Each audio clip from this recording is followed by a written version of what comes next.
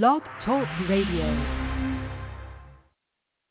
Welcome to the 5th anniversary. This is Austin Theory, and you're listening to WrestleCast Radio all day.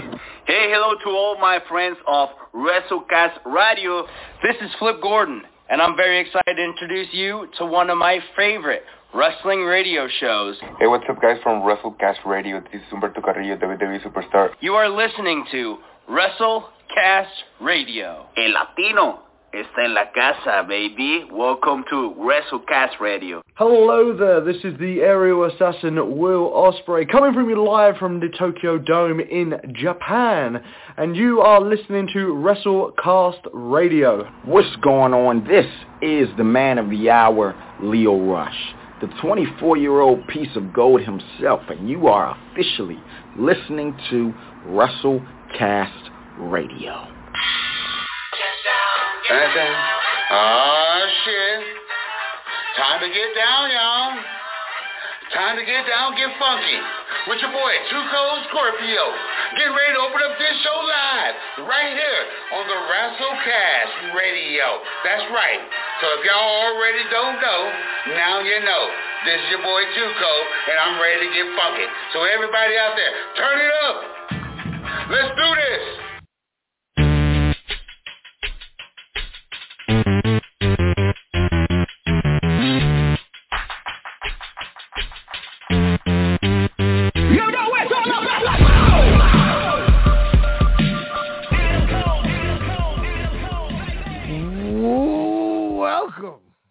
God damn it. I just saw a hidden blade that just killed somebody. Episode 227. Alex, I'm not done either with Is it Josh Alexander? Is that on now? I'm watching the Ospreay Umino. Because that was what I didn't get to finish. But that's what I got. I got you, babe.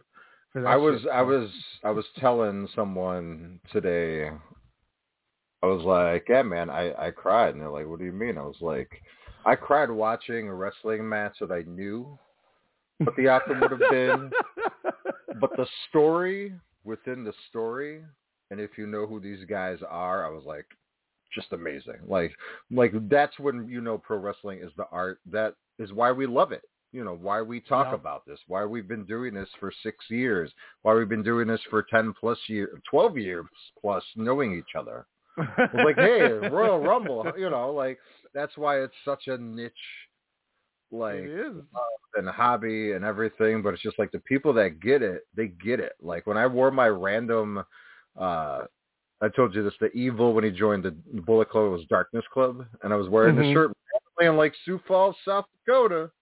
The dude was like, tight shirt, man. I was like, nice. And then we did the Too Sweet, because, you know, that's the thing of, you know, gestures of like, hey, we're brothers, we're cool, you know. And yeah, it's crazy. Like you said, it was the lockup in the R zone where neither of us had spoken much to each other, just kind of like, who's this fucking guy? And then all of a sudden, you're like, oh, the Royal Rumble. And I was like, Christian's coming back. And you're like, are you a mark? Like, you had that look on your face, like, excuse me? You read dirt sheets? And then you hear Whitney Houston, and start playing in the background and shit. That's what dreams are made of, man. It's like when I told you I got back from TwitchCon and that dude's like, hell yeah, nice hoodie. And I was like, let's go, Julia. And he's like, she deserved number 2, man. Damn right, should have been number 1, but I can't argue with Ripley, I guess. But hey, number 1 in our hearts. Number 1 in our hearts. Thank you. I was talking to Luke, who tomorrow, Luke and Elijah will be with us for Sportscast tomorrow. Another two. Are you guys splitting it up? No, we're gonna just run the whole thing. I don't know. I think there's a couple segments I'm sure that Luke won't know for boxing, and there might be a couple things that I don't know if Elijah's going to talk about. But we're gonna make it work. It's gonna be fun. But nice. When I was talking to Luke, and I had shown him Julia Ciori when she gave Ciori basically like a hammerlock Northern Lights driver to win the title and about killed her. It looked like. And I was like, oh, yeah, it looks like Julia might end up in the E. and his first words were, Shawn Michaels is going to shit his pants when he does that to one of those cheerleader chicks. And I was like, yeah, he's probably going to be like, who brought her here? And she's who came to, upshow my talents? Alex, how dare he? There's been so much good wrestling over the last 2 weeks that, well, I guess technically since the 28th of October, since we missed a week here. But my goodness, I have 5 shows written on the docket here for us to not even match by match discuss per se, but just kind of talk about just the general state of the companies and the shows, I think, because as we get to the end of the year, I think it's a perfect point, especially with our end of the year awards coming soon here, to just look at. I think we got to preview Full Gear for Saturday just because. Oh, hell yeah. AEW's in such a weird influx of, it's the best wrestling I watch almost every week. Like, I love a half of it, and then I hate half of it now. But I can't wait for the pay-per-views because just like ROH, the pay-per-views always deliver, like we always talk about. And I'm really intrigued to see is like, how much are they hyping up for these big announcements that are going to happen or we're assuming is going to happen? Like, I feel like this card is going to be a big make or break going into 2024 if they can continue to deliver on these promises and announcements that they make, or if it's going to be one of those things where we're just like, well, that sucked, and then it's just frustration. And I think the best way to put it, and maybe we go to Full Gear first here, and then jump in after this year, but I used the opening that I did with the Cole and MJF thing because I think that's where the consensus from not just us, but a lot of people in the media, a lot of Discords I read, a lot of Twitter things I read, a lot of podcasts I listen to, kind of when some of the grumbling started to take place. You bring up the ticket sales a lot and the TV. I've brought up some of the creative. I feel like when this entity went together is when the whole shit changed. And I was thinking about that today. And I was curious your thoughts on that. When it stopped, like it just seems like rehashes of not only the superstars that we grew up with over the last 25 plus years that are back on our screens, on the alternative, that they promised to be. I think that gets a little murky, and then you get random, like you would always complain over the years, like, oh, who watches a TV like that in the back on Monday Night Raw, or who just randomly talks in a sentence like this, and blah blah blah, and you're just seeing that more and more on AEW. Yeah. Where the WWE, they know they're a soap opera. They know they're 90% segments and interviews, 10% wrestling, because they're entertainment. It's the storyline aspect. And, we'll save it for the pay-per-views. Where before it was like, oh, we get storylines and we get this in AEW, stuff that can stretch out a couple of months, and then they'll have a blow-off if they can't wait a full quarter, for their quarterly pay-per-views. Now they have more, obviously.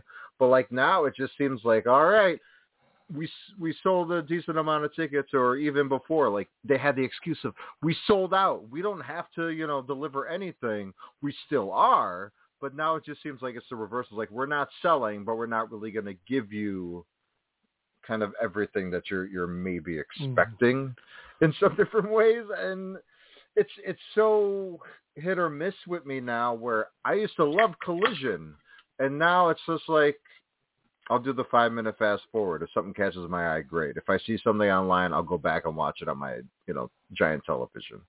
Other than that, I'm like, like, we were just talking there's about just so many Collision. things in influx. Look at Danielson and Starks in that strap match. Or no, that was on the pay-per-view. But like when Danielson was having that run every Saturday with like Starks and stuff, we're like, oh my gosh, this is so good.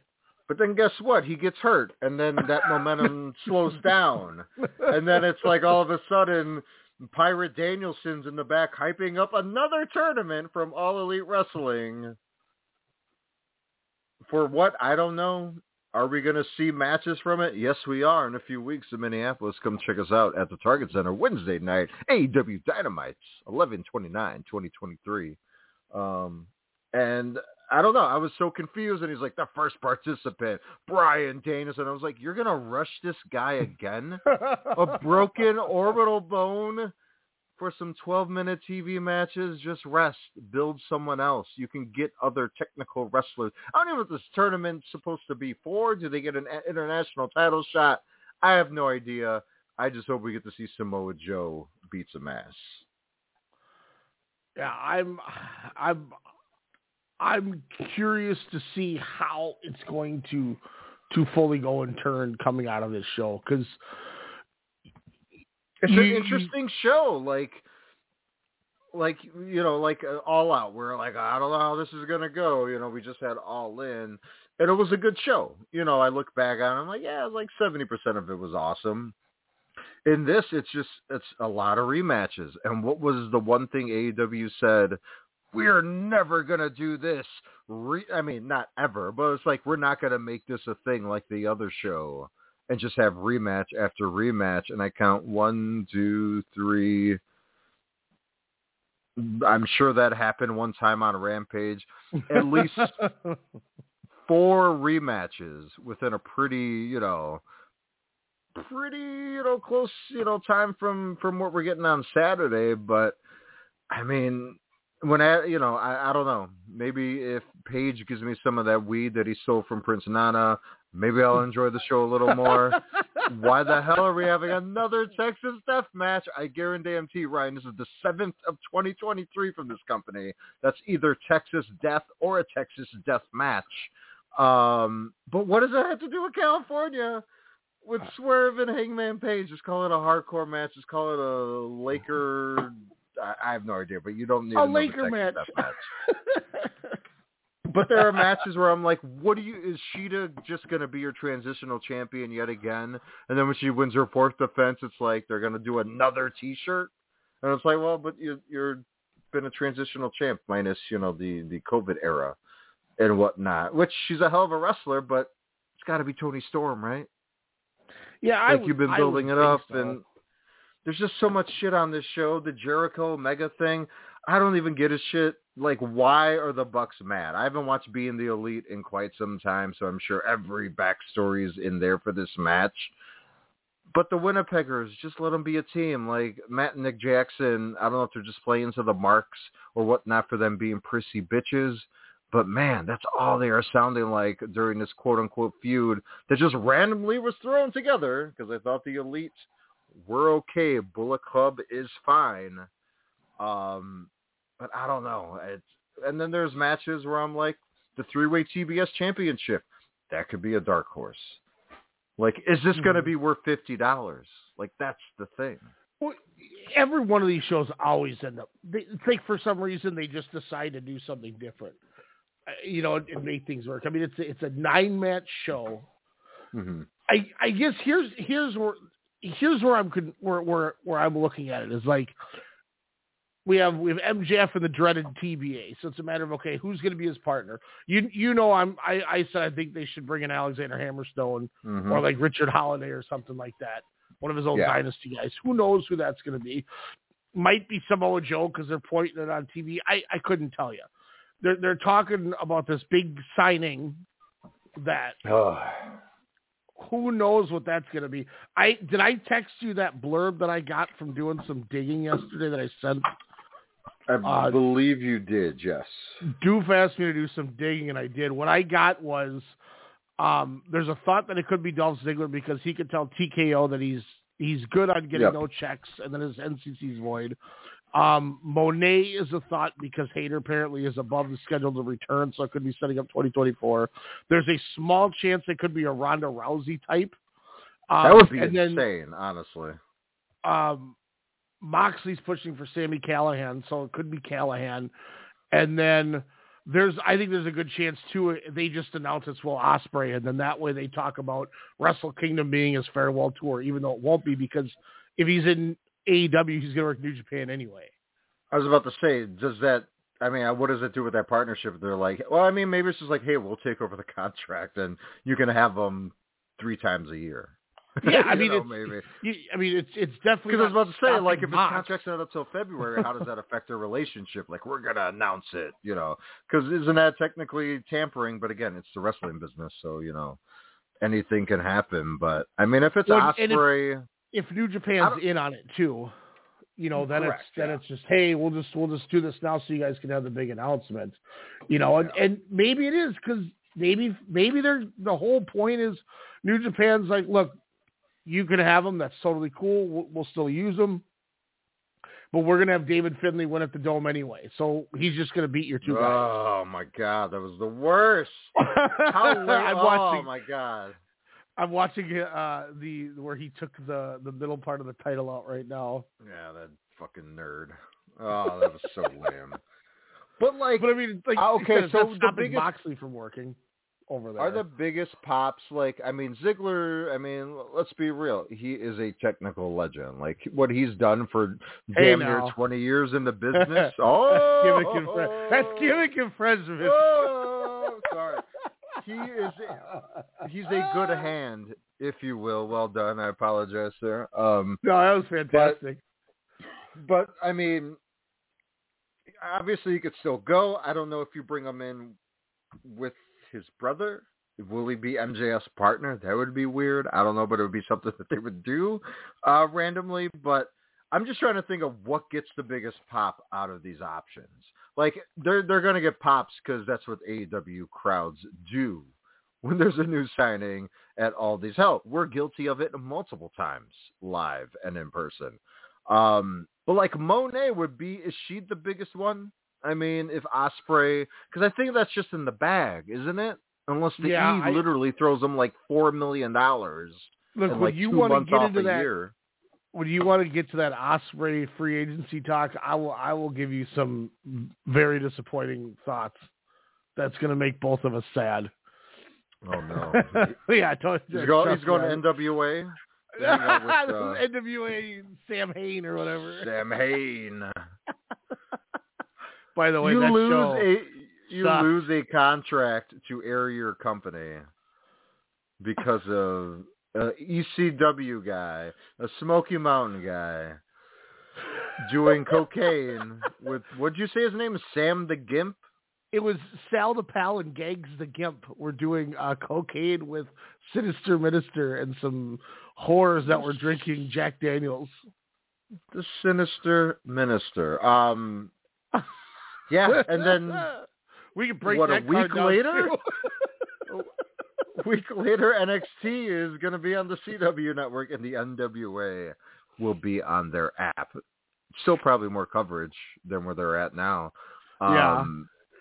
But back to AEW, like, I mean, there's a lot of contracts coming up. I know you feel 110% confident that Warner Brothers loves them, this and that, but then I read where, they're like, oh, our focus now is the NBA. Like, if we can get them for multiple times, and just all this other, possibilities where it's like, well, AEW is not bringing in numbers where an NBA game would probably bring, and more lucrative advertisements, I'm sure, from the NBA than AEW would give. And I think them probably seeing the talk within the last couple of months about this company and with WrestleNomics, with Brandon Thurston saying like, he's not confident that they've made any profit. At all. And then when you think of how much Tony Khan spent for Ring of Honor and how that just is, sad to say, we gotten some great pay-per-views, but who watches the show? It's just dark. And the shitty thing about it is you had all your ROH people on Dynamite while you were running your ROH show. You never made it special. Yeah, Kingston will have a 5 to 8 minute match because he's the ROH champion, but no one gives a shit. Like, that's the thing about it. And the guy is stretching himself Honor Club, out. and I didn't even get the login from you. Is how much we don't talk about it. Yeah. Like, think of that. Like that's like we have between the two of us, we got like every subscription minus Big Japan. Which once again, if you're listening, Big Japan Core, if you would be current, I would have subscribed to you 5 years ago to watch Masashi Takeda and Fuminori Abe and Takuya Nomura and Daisuke Sasaki and Yuji Okabayashi and so on and so forth. I'll even put up with motherfucking Daichi Hashimoto going the whole time. But you're like 5 months behind. But point proven. I mean, for a while there, you still had progress. That hadn't been a thing for years. And we still don't go about trying to watch the ROH TV show. You know, I mean, think about that. Like, that's how far in the back burner that TV show is. It's just, it's off the radar, you know? Do you think it's the only thing, you know, besides getting Claudio? I mean, I thought a pretty awesome title reign. You know, I'm happy he was a champion, like a world champion, after, you know, many times of deserving it. Yeah. Very cool. Great very, run, like I said, a really good reign. You know, especially and he, you know, as I just complained about, you know, you didn't separate the brand, but at least he was affiliated, you know, with a pretty damn awesome top faction, you know, that kind of showcased like we're the technical best. Didn't say the L word, but they were the best, and we're going to prove it, and we're going to beat your asses. Like, that was awesome. And then now it's just like, all right, well, no one's a champion anymore. So, like, why is this club still around? So Yuta could take the pin, but I don't know. It's interesting, man. Like, I'm looking at this show, and like you said, you know, it's going to be pretty damn good. Damn, he got knocked out. But sorry, guys, we're playing catch up here. But like, I don't know. Like, I liked how they ended with Jay White and MJF with a promo. You know, it was a sweet spot, even though it felt rushed. They're not even meeting their time marks, Ryan. Have you noticed that? Like, it's just, I don't know if your DVR is set for on time, but I've had to like put it over 10 minutes now, because sometimes it might they're trying to last get that even longer. Now. And they're trying well, like illustrious overrun. But then they better start announcing that or getting it in with the company. Anyways, I don't know. I thought it was a pretty effective promo, but it's just like my whole thing too is like MJF should have won that belt back, you know, within that 8-man tag, you know, kind of going in as champion, because otherwise, like, he hasn't even had his I don't know. I get it. It's a prop. He's involved with 7 storylines, but as I sound frazzled, it's because thinking about what this company has done within the last 3 weeks alone just makes me so, you know, discombobulated. A lot of people say that MJF is controlling his own booking, and he basically is making everything, and he's getting approved to do all that. Like, everything has gone through him. Yeah. I was somebody who preached that when MJF becomes a babyface, he's going to be the biggest babyface in wrestling. And I can confidently say that I do think he might be the biggest babyface in wrestling. I'm not trying to argue that, but what I'm concerned about is what I asked for. I kind of am regretting that I asked for it. Yeah.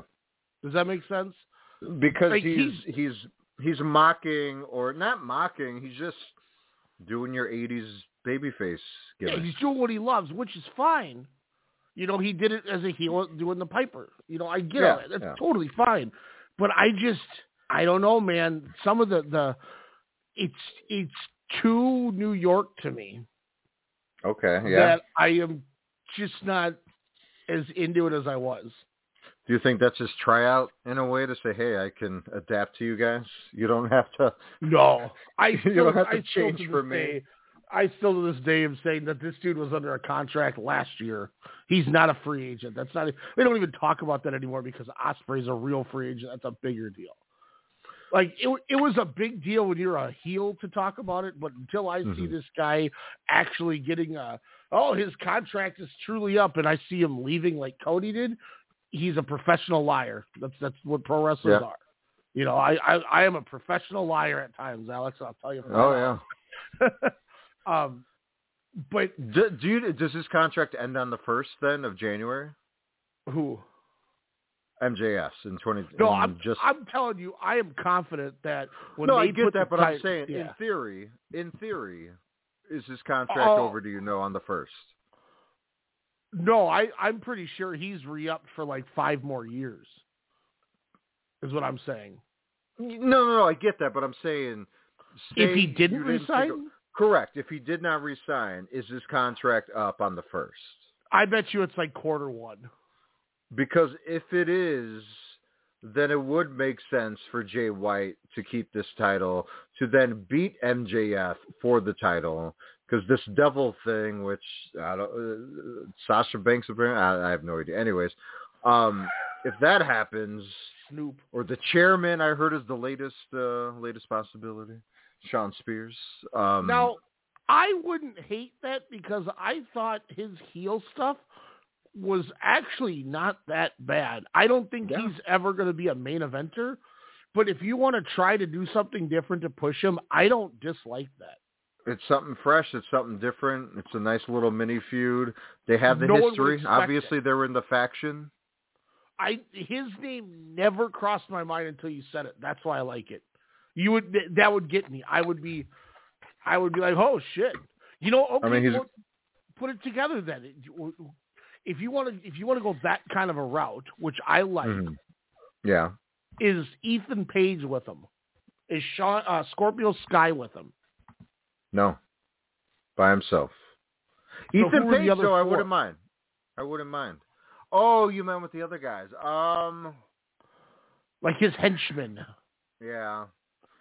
I think that would be a great way to bring some of those guys back. Yeah, but then I have missed Scorpio Sky. I thought he was injured again. Oh, fuck me. Probably. Like he came back and he made this gimmick like, I'm coming on Collision, and then like I thought he got hurt like he second did match work back. Collision. Yeah. Yeah, like okay. And Ethan Page is on Ring of Honor. I know that, and I'm like, this is just weird to see him on Ring of Honor when we know he's good and he should be flourishing, at least on Rampage, which he was for a while. Okay, let me ask you this.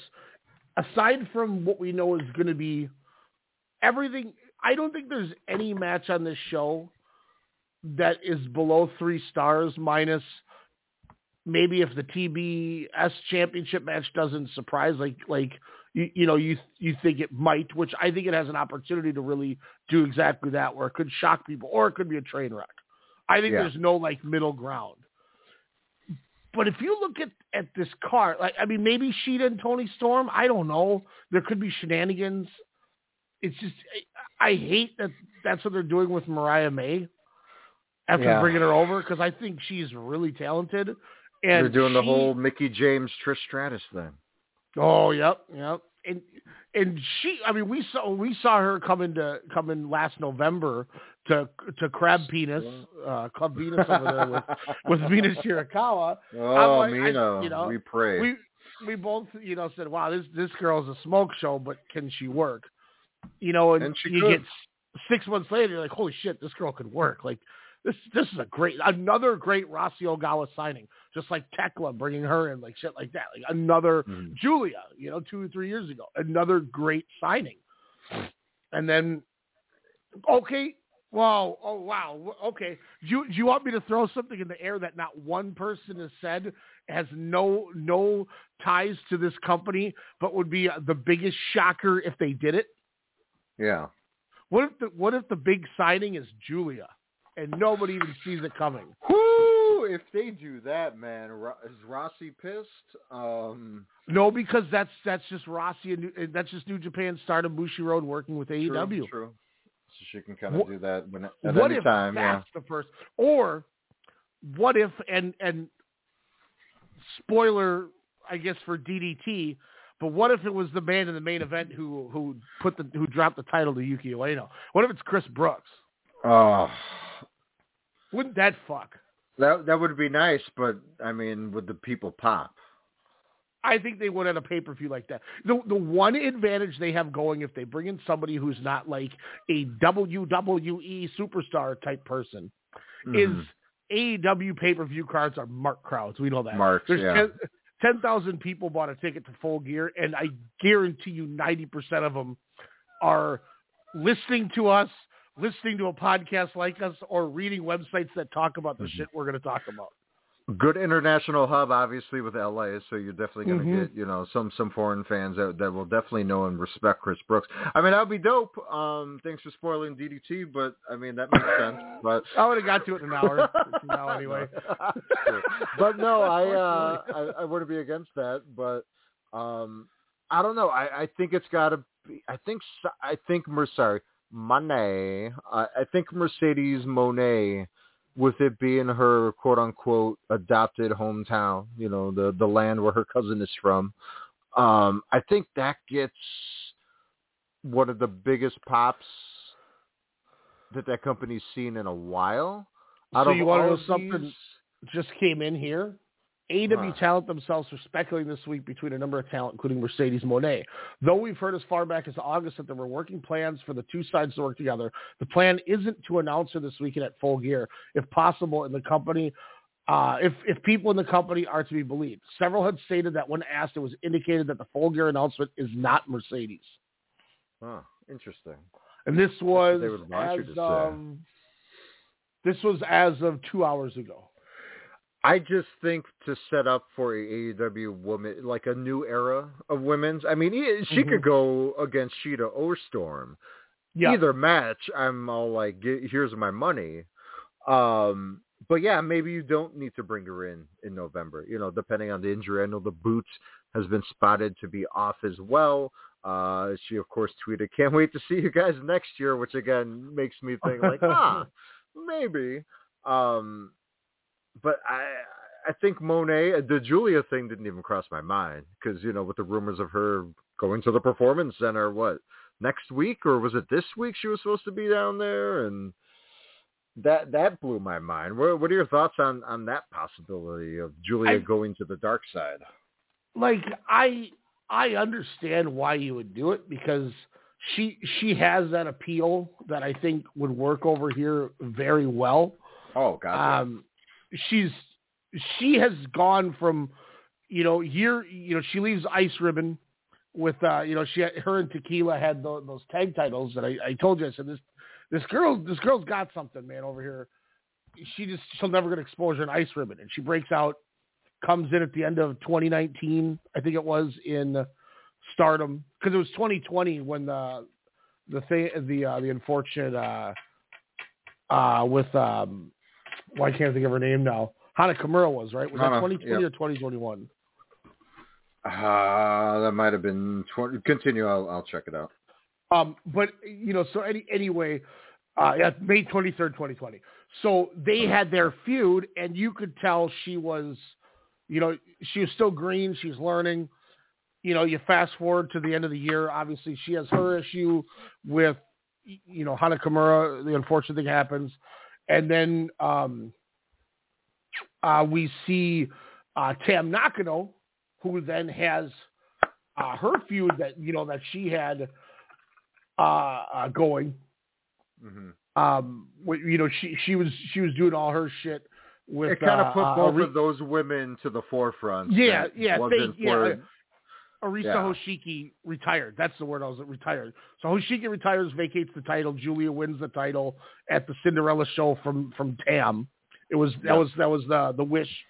And then they go next year to the March Cinderella show, hair versus hair, goes all the way. Then you fast forward all the way, to this year.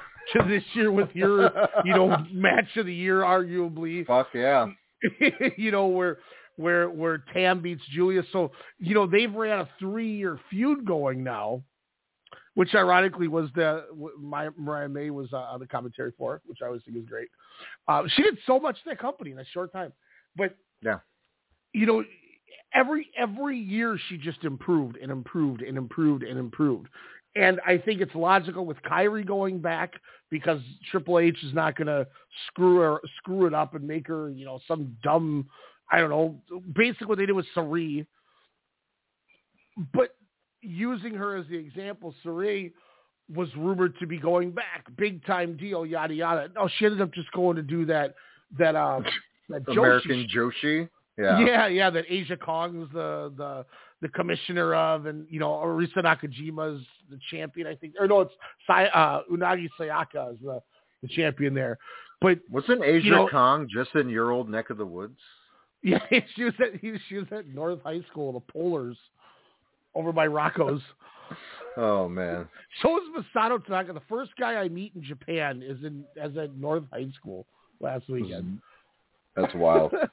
But everybody was like, "Oh, she's going back to the E. She's going back to the E." Well, nothing ever came confirmed. It was all speculation. She ended up not doing that. Julia, she's going to the E. She's going to the E. It's all speculation, but it hasn't happened yet. You know what I'm saying? Like, who knows if it really does happen? I think the speculation also garnered a little more fire because it was all like, oh, Jade Cargill, she's saying, I love AEW, I love Tony Khan. And it's like, hey, rumors are Triple H really wants Jade Cargill on the roster. And then, within the last second, or maybe it was already a done deal and she was just being political, which wouldn't surprise me, is then, hey, she's at the E. And then, boom, to get other prospects to enhance this women's division even more, we're going to make her, just like we did with Cody as well, make them seem like a big star. And then you know what? We're going to bring back Kairi Sane. And then we're going to do, all this other stuff and still, have Io Sky as a prominent figure. And then, I like what they're doing with the women's division in the E a little bit more in AEW, crazy enough. Even with Becky Lynch kind of out of that spotlight there, it just seems a little bit more enjoyable, but also it just seems like the talent, like they know not to mess it up. So I think Julia with that presentation and her and Cargill and give it like in a year, my God, again, here's my money. So, I mean, with Julia, I think she would have more of the freedom, obviously, with AEW, where she can, like you said, go back to Stardom, maybe go, do some independent dates, which would be really cool. But, I mean, the big money and I think the bigger presentation, God, her and Bianca, again, sign me up. It just seems like more money matchups, I think, I guess, could be in the E. More so than, in AEW, unless she does like a Wembley show. But like I could see Julia being in a Mania match, within 2 years' time, God willing. Well, and I think the other thing too is WWE was just as hard pushing for Mariah May as AEW was. That was known. And, she chose to go to AEW. AEW is building this angle around Stardom. So they continuously bring up Stardom, which I think is kind of interesting. And so are they done with Tokyo Joshi Pro, even though they still have a Wrestle Universe relationship? Or no, I don't just think because so. It's kind of free reign in Japan now, which is a good thing. That, I look at it they're as allowed more to work barrier. with anyone. Yeah, if we can bring in more people and give both companies exposure, I don't think there's any reason not to do it. Oh, by the way, the E already had their Mariah May, Ryan. I think she's called Tiffany Stratton. Oh, that's right. I forgot about that. Daddy said she could be a wrestler, so she became a wrestler. I'm glad they don't do that shit anymore. She's on a tennis court. But if that's the case and they're going to talk about Stardom, who's to say it isn't, that's the other reason that makes me think of the Julia thing. Because I feel like the Mariah May thing, especially with you mentioning the Mickie James, Trish Stratus style gimmick, it makes me think now even more that Storm's winning the title and she's going to end up feuding with Mariah May. Because if they won the bid for her, they're going to use her. And I know Tony Khan's big on her because, he's a mark. So that's just there's just a lot of indications to me that say it could very well be Julia. I didn't think of. And I'll say this just because I want to get it out there in case it happens, and I hope it doesn't. Or it's going to be Goldberg. And then he's going to wrestle the Wardlow. Does he have a lot of respect in the locker room? Do you think? Who knows? He'll come out doing that shit and get tired. Is Flair going to show up at the pay-per-view? Has he been on television? I haven't seen him the last couple of weeks. After he was like, I'm going to be with you, Stinger. I think they want to get through this weekend. I think once they get through this weekend, then they can start building for Evolution. Hey, you got to get that woo juice, man. Do they sell it like retail? Woo energy. Woo juice, he called it. Woo juice. Sucker your woo juice. Sucker her woo juice. One time for the whole. So if we were to go through this, MJF and Shumi announced against the Guns. MJF retains. Is that your thought? Nah, Bullet Club Gold's taking all the straps on Saturday. Whatever. Because this is where I'm going. That's where I was going with the MJF contract talk. Is if he really did re-sign and they're keeping it hush hush, why don't you? I mean, he's already beaten the record. He's the longest reigning AEW champion. You know, give or take ticket sales and all this other stuff.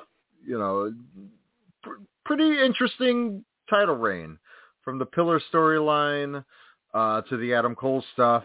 To, you know, kind of the face turn and a lot of that. I think he needs a cool off. He was thrusted with a lot, especially in the last 4 or 5 months, it seems like. You know, especially within the last month where he was involved in 9 storylines in one Dynamite alone. Which I actually thought that was the best he's looked overall since champion, was that one Dynamite where like Joe came at him and like Bullet Club all came, like everyone just came at him in one night, and the Acclaim and all this other stuff. I was like, okay, I'm down with this. But anyways, then he loses, and then he comes back sometime, you know, in 2024. You're gonna be like, I don't know, what is he gonna do? And then he's that big surprise. I think that, you know, you give him a nice cool off. You build some other people up. You kind of see where this, you know, Adam Copeland situation goes. You could focus more on the Sting aspect, you know, kind of make that, you know, your 1 or 2 storyline until that's over in February. But yeah, I think that's what you got to do, especially if Adam Cole is legit injured. You got to wait for that storyline for another 6-7 months to finally, you know, conclude. So I'll say this, that if we're going that route, which I'm fine with, then I think you just got to go all out and blow it up. I still in the back of my mind, and I know everybody said it's a thing, and, you know, there's pictures on the internet and yada, yada, but conspiracy theory that I still think there's a slight chance it's a work. Mm-hmm. You need to have the devil end up being Adam Cole, and you need to have the guys with them being the Kingdom and Roderick Strong, and they need to Kyle O'Reilly. Hell yeah, there you go. Because you need 5. Do Cole, O'Reilly, Strong, and the Kingdom. There you go. There's 5. Cool. And you have them come out and do whatever they need to do. And MJF challenges them for a, you know, he beats Jay White and he goes, I'm sick of this. Me and you this Wednesday on Dynamite. And it's a title match. And he gets jumped or whatever. The guy unveils and it's Adam Cole. He's not hurt. And they beat the shit out of MJF and that's how you get him off TV. You make Adam Cole champion. And then you could bring him back, you know, to set up for Double or Nothing between MJF and Cole. Give him 6 months off to get him off TV. If Adam Cole's really not hurt and they're just prolonging that angle, then just gangbuster it. Just do everything. Because at the end of the day, selfishly, I want this company to give me somebody that's his partner in the tag match. I want the devil and his group to be unmasked, and I want to know who this mystery signing is. I want everything on Saturday. I don't want him to waste or, you know, I don't want this devil thing to go on. Because here's the problem, and I agree with, you know, Lanza said this on the flagship that we've listened to. Nobody cares about this devil thing but Roderick Strong. Nobody even talks about it. Yeah. It has never once come out of Jay White's mouth in the last month. So why? Because he was getting jumped by them. You know, he got jumped at one show, talked about it the next week, and it's never come up again. So why keep pushing this angle that nobody even talks about? Who cares? Get it out of there. Get done with it. Just you're doing too much. Even if it's Adam Cole that we all know it should be, like, is it still going to be the Unless, like you said, he somehow wins the title, like after he unveils himself. It's one of those things where when he takes off that mask, the crowd's going to pop. It's just going to happen. Yeah. I still think so obvious. If I could book this and I had my way, when they take off those masks, it's it's Kenny, Page, the Bucks, and CM Punk. CM Punk, and everyone goes, "Oh my God, there's the work!" And they're like, "We've been working at this for 2 years to screw you people over." That'd be the biggest swerve ever. Nobody would see that coming. No one. You want to win Angle of the Year, TK? You get those 5 guys in a room and put that together for Saturday. That's how you get me over. Matt Jackson and Phil Brooks is making out in the ring. They're all excited and shit. Fucking Ace Steel is kissing Kenny Omega's fake biting his arm. Yeah. I mean, that would be some Bullet Club NWO-esque type shit, which, I mean, that would be Hogan Bash at the Beach. The week before Survivor Series in Chicago with all their CM Punk drops that they're doing over in Connecticut. I mean, that'd be interesting. I would be down for that. I don't know, man. This show is just, there's so many possibilities. Like it's making my head spin. So and we also have another pay-per-view in like a month after that. So that's where I'm like, what are you prolonging to? Yeah, I don't know. So let's real quick run through it real fast. Give our thoughts. Give quick winners and big time thoughts here as we've given this almost the whole first hour. MJF and the Guns. I'm going MJF. You're going Guns, correct? Yes. Sheeta, Tony Storm. We talked about. I think Storm's winning the title. Bingo. Sting, Darby, Copeland are going to beat Christian, Luchasaurus, and Nick Wayne. No way Copeland's losing. I'm going to go heels with the win. Ooh, it says I'm going Nick Wayne. Nick Wayne's getting that pin on Copeland after Cage hits him with the chair. Let's go. It says Sting, Darby Allin, and Adam Copeland with Ric Flair. Oh man. Woo. Orange Cassidy, John Moxley. Does Moxley take the title back? I mean, does it really matter? But I'm gonna say Mox. Moxley's he's gonna get it back. I think you got to put it back on him so you can try to go back to the angle you were going to do a couple months ago. Because look, and that's one thing that we have to give this company with some booking problems and ticket sales and ratings and matches and angles is this company has been really, really destroyed the last 2 years with the injury bug. Injuries, yeah. I mean, look and at what how does that equate to? What do we? Is it the training? Is it the lack of reps? What are we? Why are there so many injuries within the last 3 years within this company? I think it's all just coincidental. I mean, if it's a real injury, how many people jump off of a stage running to the ring and Adam Cole breaks his ankle? How, you know what I mean?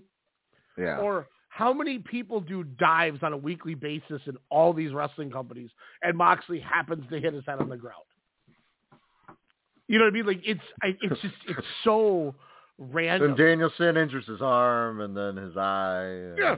When has else. Okada ever injured somebody on his elbow? That he does. This is the first time I've ever heard it. Yeah. Well, they're saying it might have been like a week or two before that as well. So who knows? And if it was, okay, cool. But if it's, what was reported. Yeah, but Okada's taking that heat. Like, real or not, he's getting some heat off of that. Shout out to Okada, who after, they had Cassidy do the orbital bone thing to put that over. Okada's going, oh, my arm, oh, my eye, get up, you baby. We already got the match announced. We already have the match announced for Wrestle Kingdom in January 4th. We will be getting Danielson Okada 2. So, if they put it to a vote, is it going to win the voting over Naito Sonata? Oh, yeah. I think Danielson has to be at least 90% for that match. I think he's fine.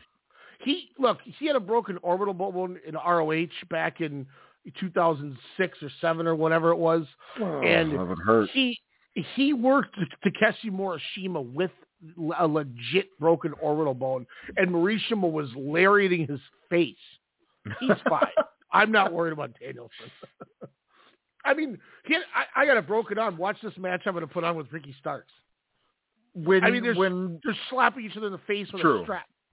And he didn't use his right arm at all once. And so the thing with Danielson, too, is I love how he does the promo. He's like, you took my arm, you took my eye. I'm going to take, another win from you, Okada, at the Dome. I love how he can't participate in the G1 next year for obvious reasons, since he'll, pretty much his career will be, winding down to minimal dates. But he gets his Japan moment. Obviously not Noah or Dragon Gate USA, but he gets to perform at the Dome. Yeah, he's the biggest star in Japan. to the top. Like, it's so awesome that he's going to get this match, and I just can't wait for that. But that's a whole nother. It's not the G1, but he's going to get his tournament that he wants to do. Yeah. And you know what? I tell you what. I bet you. What Tony is this tournament for? Is this for the international title shot? No, I don't think they announced what it was for at all. We're just going to have 12 competitors in a round-robin tournament. I'm assuming it's going to be for a title shot at Revolution, if I had to guess. The K1, the Con 1. Yeah, that'll be my guess, is winner goes on to Revolution. Easy way to do that. But I wouldn't be shocked if Tony Khan was like, hey, Brian, who do you want in this tournament with you that you can work? Like, I bet you he's going to have a lot of say in this tournament, so I think that's a good thing, too. Do we get another Zack Sabre Jr. appearance? Oh, he just worked Mike Bailey. He did, yeah. I haven't watched it yet, but I'm excited to check that shit out. But yeah, injuries aside, that's definitely been something that's hurt this company. Speaking of injuries, Hangman's back, but Hangman Swerve, I think Hangman's winning. You agree? Disagree? I disagree. I think you keep that momentum. You give Strickland this victory. That's what I want. I want Strickland to keep the momentum up, because I feel like Tony Khan thinks this guy can be a world champion in the next 2 years. And I think if you want to get him there, keep the wins going. I agree. I think Paige even hopefully realizes that as well. And if they can put on another banger as they did in Seattle at Wrestle Dream, I mean, this is the match I'm looking forward to. This is the number one match for me, if I have to be honest. If you look at, with the Young Bucks, too, they know that they don't have to win matches, and they're always going to be over because of the company it is. And that's why I think we've seen, the Bucks job out to certain teams, or, Hangman has been on the losing end. So I think you're right. I think there's a very good chance Swerve could win this, because they know Hangman's not going to lose shit losing this match. No, agreed. And Swerve, if he's in that tournament, again, you're building up this storyline where it started, where Strickland's like, you've been handed everything, Hangman. And, he's like, I deserve to be champion. You were just given, the path. He's like, I've been fighting for this long, and I'm going to be the first African-American AEW world champion. And I think that's awesome. And I think it's something where you keep building that and building that. And like you said, within 2 years, I'd say within about a year, he's got a hell of a shot, by the end of 2024, hopefully, at least in a feud for the top prize there. And the only reason I say 2 years is because they do a good job of having long world title reigns. True. There's only been 6 champs. Mm-hmm. So that's the only reason. Which is good. I mean, he could be one of the next couple champions. Have him win this tournament and have him beat MJF at Revolution, and then there's where you have Cole show he's the devil. You can cost him the match. Yeah. And then you could send MJF away a couple months, have him come back, and they can do a big street fight at Double or Nothing. And then you still got the title off of him, and you can put it on Swerve. And being a heel, being the guy he is, it's not going to hurt him. It's perfect. And what's funny too is I was talk about how great he is because he won. Hell yeah. I was gonna say I could see Swerve Strickland beating Jay White for the title. I was like, I could see him beating White. That'd be tight. Golden Jets, Young Bucks. I feel like Young Bucks are jobbing again. What I hate about this is what I read a few weeks back is they're breaking up the Elite after they made this whole big we're one unit against one man. CM Punk, we are the Elites, we are one. And then they're gonna fight so they could one in the locker room because it's not an on TV angle. Come on. That's be one on screen. Just all of a sudden, like, oh, you're hanging around Jericho, huh? Like, that's so stupid. It's baby shit. Like, no grown men are gonna like do that. Anyways, I think what I heard were the Young Bucks are going to, because they want to team with Colt Cabana and Brandon Cutler, which I don't know if they're going to get them any more over than they already are. But if that's to be the case, and then they help the Golden Jets win, so they can become heels because they turned on Kenny. I think that would be the most laughable thing. It's fine if they're heels, but to bring in Cutler and Cabana for that, I'm sorry, but that shit is that's trash.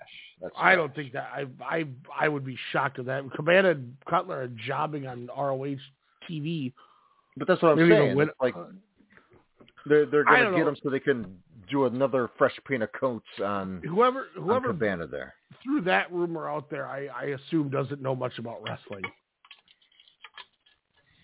I wouldn't. That Meltzer. Yeah, fuck Meltzer then. I don't believe that. I don't believe that one bit. I would love it if the Bucks would turn heel just because it would give them different people to work. Well, yeah. I mean, again, it's obvious that they're playing the heels in this story, whatever here. I think Omega and so much. Oh, I do. I'd punch the shit out of them if I ever see them.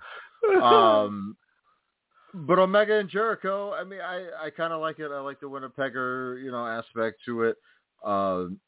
The Sacred Genesis gimmick last night. That was Brian Cage. Yeah, with Kota Ibushi being murdered by Aussie Open Kyle Fletcher. Like, why did Takeshita give him a brainbuster on a bike? Because he's utilizing Ibushi's. And probably because of what's his name? Not Taguchi. The main guy in DDT who overruns the universe. Takagi, thank you. It was probably paying homage to Takagi as well. And that's what I think Kota Ibushi was doing with the bike to begin with. Some old school Happy Motel. But Takeshita was just in there kicking the shit out of everybody. Yeah, because he was the boss as hell. Yeah, I was like, man, you need to wear wrist tape more often. So I think the reason I think Omega and Jericho are winning is I think they're going to beat Starks and Big Bill, and then you can do some tag stuff with the Callis family. Yeah. So I think that's why I would do it. Yeah, I think the Jets winning, I think that'll, again, push the Bucks away, get them, like you said, on that heel route, and yeah, I think just more prominent matchups gives Kenny something to do before maybe another Japan run in January. Yeah, I think it's always good to cool him off because if you ever need him for a main event push, he can do it with anybody. But he just had that title match against MJF that we didn't talk about, which was a phenomenal match, not only for free television, but pay-per-view quality. And if you haven't checked on Collision from the 28th of October, go seek that out on your TNT apps because it was a banger. Big fight feel, and Kenny, it's fine. Kenny can go do that, a couple times a year, have the big matchups, and I think it's fine with him and Jericho. So now you may end up having a different bias than in 2020 with this because they made your friend Phil go home, and I know that hurt your feelings, but the Young Bucks versus the Golden Jets. How close can this get to the Revolution tag match that we said is the greatest tag match we've ever seen in our lives? No. Is it just because Jericho can't hang with a guy like Hangman anymore at this age? And that's a definite hindrance with the three workers he's going to be in there with? I mean, I don't want to put ageism into it, but honestly, yeah. I mean, this is going to be a very good match, don't get me wrong. I mean, they're going to play to Jericho's strengths. Mm-hmm. And that's what we always talk about is he's so good at how do I just adapt and do it that, I mean, and for those that don't know what we're talking about, Kenny and Page versus the Young Bucks Revolution 2020 might be the greatest tag team match we've ever seen. It was, I mean, we couldn't stop throwing roses at that match. I mean, it was incredible. And then COVID happened. Yeah, hey, at least we got that before, though. That's true, and it was a huge crowd in Chicago. It was the first event at the Wintrust, and yeah, that was Could an you amazing match. If that would have been a no fan show match? No. Yeah. Well, there were many good matches with no fans, across the industry during that time. I don't think it would have had the same effect because that crowd. That was like perfect. That was on the level, like the Acclaim and Swerve and Lee in Chicago again or Hoffman Estates, I should say. That's another example of where that crowd made that match like, oh, this is 7 stars. Like, like holy shit! I felt like I was there. I think this is going to be damn good, but Jericho, as we know, is just a little bit slower. But I think if you adapt to that, like we're talking about, this could easily be 4.5. Because I would 4.25 with him and Takeshita at Ultimate Party. I can't believe they co-main evented that, by the way. He could tell he was getting a little bit gassed, but he hung with Takeshita the entire way. I was super impressed. I couldn't believe how good he looked, which tells me that he knows that he's putting himself into dangerous waters tagging with Kenny. And to me, it tells me that he's taking it seriously because, like I said, his cardio on that show or on that match was, I mean, it was go. It was a, there was, your downtime here and there and shit like that as always. But I mean, this thing was a fucking sprint. I mean, this was almost 24 minutes. It's getting an 8.3 out of 10 on Cage Match, which is about a 4.25 like I had. Yeah. Yeah, my Wrestle Universe was glitching on every platform, so I was just pissed and just gave up because I started that. I watched a little because I started with the Saki Akai retirement match, and it was just like skipping every other second, and I was like, nope, can't do this. That sucks. Hopefully you can get back and watch it again. Soon. It was good. But yeah, it was like Jericho looks really good, so that's why I have a small bit of hope that he's going to be able to go, and I think they're smart enough to know that when it's time to get him out of there, you have the Bucks run the crazy shit with Kenny, and you do all that, and then you can still I don't know I think like you said, Hangman and Swerve I think and this are my 2 most anticipated matches on this show. I am looking forward to this match. I'd say this is probably within my top 3 matches of like, I cannot wait. I mean that's not. Yeah, I'd say probably my top 3. But I'll just end it with this. I think this is going to be a very good match, like you're saying. But again, just randomly just thrown together. Like again, I don't watch Being the Elite as much anymore. If not for over a year. So, I mean, I don't know. And I stopped watching, actually, Ryan, before the whole Brawl Out. So, don't throw it all on. I wouldn't dare do that. That might have had, a play, though. I'll say this, too. We don't know for sure, per se. But, once again, was there another injury thing that made this get thrown together so fast? You never know with all the shit they keep going through. But and with Kota Ibushi being finally all elite, with them announcing that he is signed with them last night here on Dynamite, like does he come out during this matchup? Does he do something? Is he going to get involved? I wonder if it was supposed to be him. Yeah, but he just wasn't.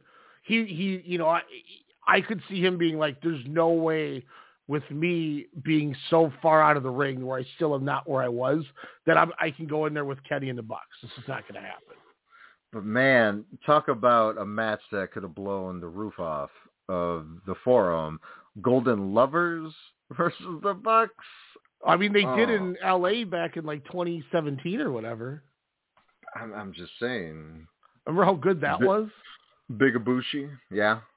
I do remember that. They did the dual blade thing, and Ibushi once again fucked it up trying to go out to the floor. Yeah.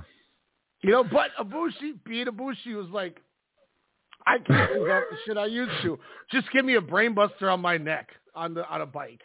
oh, Kyle Fletcher, just kill me. I can still do that. Literally kill me. I felt so bad for Fletcher. I'm like, what is going through his mind right now? Because there's no win-win for that spot for either man.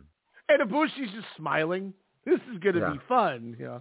Because he was like, I'm going to Yakuza theme the matchup. Yay. Yeah, do you think he rolled his eyes and looked at everyone like, really? Oh, yeah. That's a rib. That's probably one of the biggest ribs. Statlander's not losing to Heart of Sky Blue, right? No, but I think this is my most intriguing match. This is the match where I'm looking forward to seeing, to see how, because I think all of them have progressed. Statlander from her injury, from her not being from Andromeda anymore, from being a really awesome champion, to Julia Hart, doing a bang-up job. Well improved. And Sky Blue, kind of garnering some fanfare, not for certain aspects, but for her ring work. Scooby-Doo shit she's wearing. People liked it. God, I don't. She wore it for a Halloween one-off, and then it blew up, and now she's wearing it all the time. It doesn't go with her eye gimmick, but whatever. I'm excited to kind of see this young crop of wrestlers that really didn't have that indie kind of, practice. They all just kind of started, it seemed, Sky Blue did, I guess, with AEW and whatnot in Chicago. She worked a lot of the Chicago indies. Julia Hart, I believe, was a Ken Kennedy trainee. And Statlander's out in Long Island. Yeah. Yeah, she used to wrestle guys all the time in that Beyond promotion. Oh, really? She used to do all the intergender stuff, yeah. That's another one that MJF brought along, like Max Caster. It's another one from his camp. But no, I think this match is very intriguing. I can't wait to see. But yeah, I think you know what? I'm going to change it. Julia Hart's going to get the win. Oh, let's go. You heard it here first. I got faith. Ricky Starks and Big Bill versus La Facción Ingobernables. Rush and Dralistico against FTR versus the Kings of the Black Thriller, Malachi Black, Brody King. Are they still PWG tag champions, by the way? I think so, because PWG isn't running the rest of the year because Super Dragon's wife's sick. But then they also said that the venue was shut down permanently, and then it's like, nope, kidding, we're open. Yeah, he's the current champion. Or they're the current champions, Yeah. I feel like Starks and Big Bill retained, and I think it's partially because of what I said with Kenny and Jericho beating them. Mm-hmm. But I'm glad Rush is finally on a fucking pay-per-view. Who is Dralistico? Why should I care? And yeah, I think Rush is going to be freaking awesome in this. I think Starks and Big Bill had something when they were first paired randomly. Like I said originally on the show a few months back, I was like, they just got that Shawn Michaels Diesel energy, except I think Big Bill could obviously move a little bit better than what Big Daddy Cool could do about 30 years ago here. So I think Starks and Big Bill deserve the win.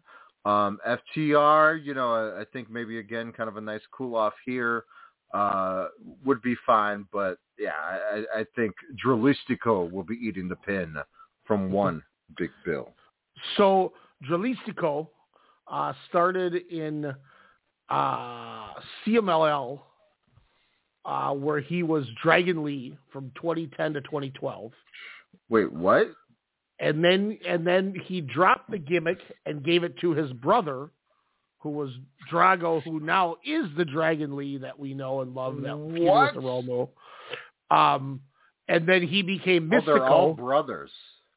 Yep, and then he became Mystico until 2021, and then there's the new Mystico because he jumped ship from CMLL to AAA, and just like the LA Park thing in the park, the companies own the gimmick, so they just put a new guy into the hood. So now there's the new Mystico, which he was the Mystico in CMLL, and then now he became Dralistico to combine the Dragon Lee and Mystico portion to make Dralistico from Dragon and Mystico. And then Rush is his brother, Dragon Lee's his brother. So that's how that whole thing is between them. But yeah, they're all related, those three. That was why a lot of people thought Dragon Lee was going to go with. And then Bestia del Ring is their father, obviously. But that was originally why people were so shocked about Dragon Lee going is when Roosh got in, everyone thought, and then Jalistico got in there, they're going to bring in Dragon Lee. This is great. And then all of a sudden, after they win that match, and he's like, I'm going to NXT as I just won a title, AAA or whatever. And they're like, oh, okay, see ya. He just leaves.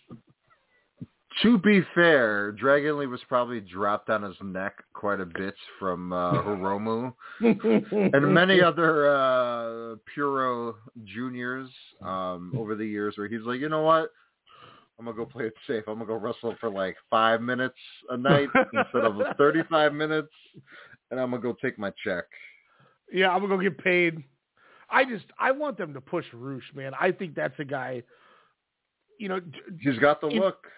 If you want to give me what I would like this company to go to is I would love for 2025 Double or Nothing. The main event is Roosh and Shane Strickland.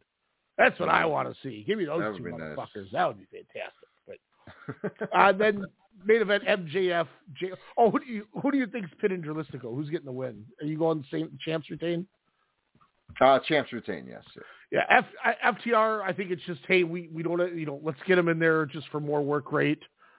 And you could build FTR and Black and Brody. You can build House of Black up with FTR, and they can go do something. They don't need titles on the line, which is a good that'd be thing. Nice. Yeah. So there's things you could do from this. Then MJF, Jay White. Are you truly going Jay White's taking the title, or are you going MJF? Because I'm going MJF. I just don't. I think I'm going to go Jay White. I would love it. I love Jay White, but how do you think Jay White's been so far since he's been officially signed with AEW? How do you think his jaunt's been? Okay. I think he's been great. Because the one hindrance I always had with Jay White is New Japan would let him have 45-minute matches, and those shits would get so boring sometimes. Because his control periods were so boring. But in AEW... Remember the guardrail spot? That was like 20% of his offense. Whereas now... He has it's shorter matches, and it's more the Okada pacing with these ones, and that's why I think they've been so good. Like I love the fact that when they ended that show Wednesday and he hit MJF with the Blade Runner, he just looks like $1 million. He hits him with that move, pins him in the 8-man, gets the clean win, holds that belt up. He looks like a champ. Yeah. Oh yeah. That's why I'm picking the Switchblade. It's got to be the era, man. We got to breathe it in for 2024. They got to get it out of that smog out in L.A. on Saturday night. I'm calling it Jay White, your new AEW World Champion. Let's get it. So, with the preview going down, which we gave a ton of time to, which I think it's deserving. We have a good AEW fan base. Puro time. We got Power Struggle. We have the All Japan, not necessarily All Japan shows, but just the rumblings of All Japan. We have DDT's Ultimate Party. We still haven't talked Noah's Demolition Stage in Fukuoka from the 28th. And we also have the Gate of Destiny from Dragon Gate. Where do you want to go on this ride of Puro? And my second question is, if it's something with you having... aside from sleeping, maybe having time, would you prefer we push Ultimate Party a week so you can watch it? Because I don't know if I'll watch all 6 hours. I don't know if I'll watch all 6 hours. I got too much Bravo reality television to unfortunately watch. And the challenge. God. Dude, I fell asleep. Get the fuck out of here. Get the fuck out of here. This is how sick I was, dude. Like, I can't watch DDT. I went to bed at like 7:30. Of Sheboygan, Wisconsin. Dude, their fights are more believable at times. But I'm like, man, she's gonna slap that bitch. But fell asleep from like 7:30 to 1:30. It was intense. So I couldn't watch the challenge. I was sad. But you know what I was watching? I was watching Winter House on Bravo. Yeah, that movie you asked me to watch, that's that Michael Fassbender movie, right? Oh yeah. Yeah, I saw the trailer for it. I almost watched it. I ended up watching Now You See Me 2 because I had seen the first one like 2 days ago. Then I watched that, and then I watched The Meg 2. Oh, how was that? It was cool. I enjoyed it. It was all right. And then I actually watched 3 movies yesterday. You should be happy. I watched Strays. Oh, the Peacock swearing dog movie? Yeah, with Will Ferrell and Jamie Foxx and 2 other people. How was that one? It was fun. It was cool. Was that some of your show, Sydney? No. Really? No, God, no. Well, I can't remember the douchebag guy's name, the owner guy in it. Is it Will Forte? No, from Last Man on Earth? It was, what was that guy's name? I could see his Strays cast. Let me see. It is Will Forte. You're right. Oh, so Isla Fisher was the one dog, and Randall Park was the other one. Okay. Oh, Randall Park. Nice. And Dennis Quaid played Dennis Quaid, which was funny. That's interesting. He's just looking at birds, and then like a hawk flies by, like on the commercial with the dog. Oh yeah. And then after that part from the commercial, he's like, "Holy shit! I've never seen a bird do that, and I'm Dennis Quaid," or something like that. This just in, Nikki and Brie Garcia claim that we will definitely see them in the ring again at some point very soon. So does that mean they're going to show up Saturday? No. Came a long way, haven't I? I went from getting snitched on to put a ring on. I'm a champ. Swag champ is here. I forgot that's what the Swaggy Pete thing was. That was something different. But so I watched the trailer to see what this movie was because I had no idea what it was about. I watched the trailer and Will Forte dumps the dog, and then they're going to go back, and he's going to get revenge on his owner, blah, blah, blah. Well, what they don't show is he says, I'm going to go back, and I'm going to bite his fucking dick off. And I'm like, whoa, this dog's going to bite his owner's dick off. My kid's not watching this now. That's So it was an interesting movie. It was decent. It wasn't. I don't think it was anything like earth-changing, world-changing, but 2023, I will say, Ryan, will go down as one of the best years of film.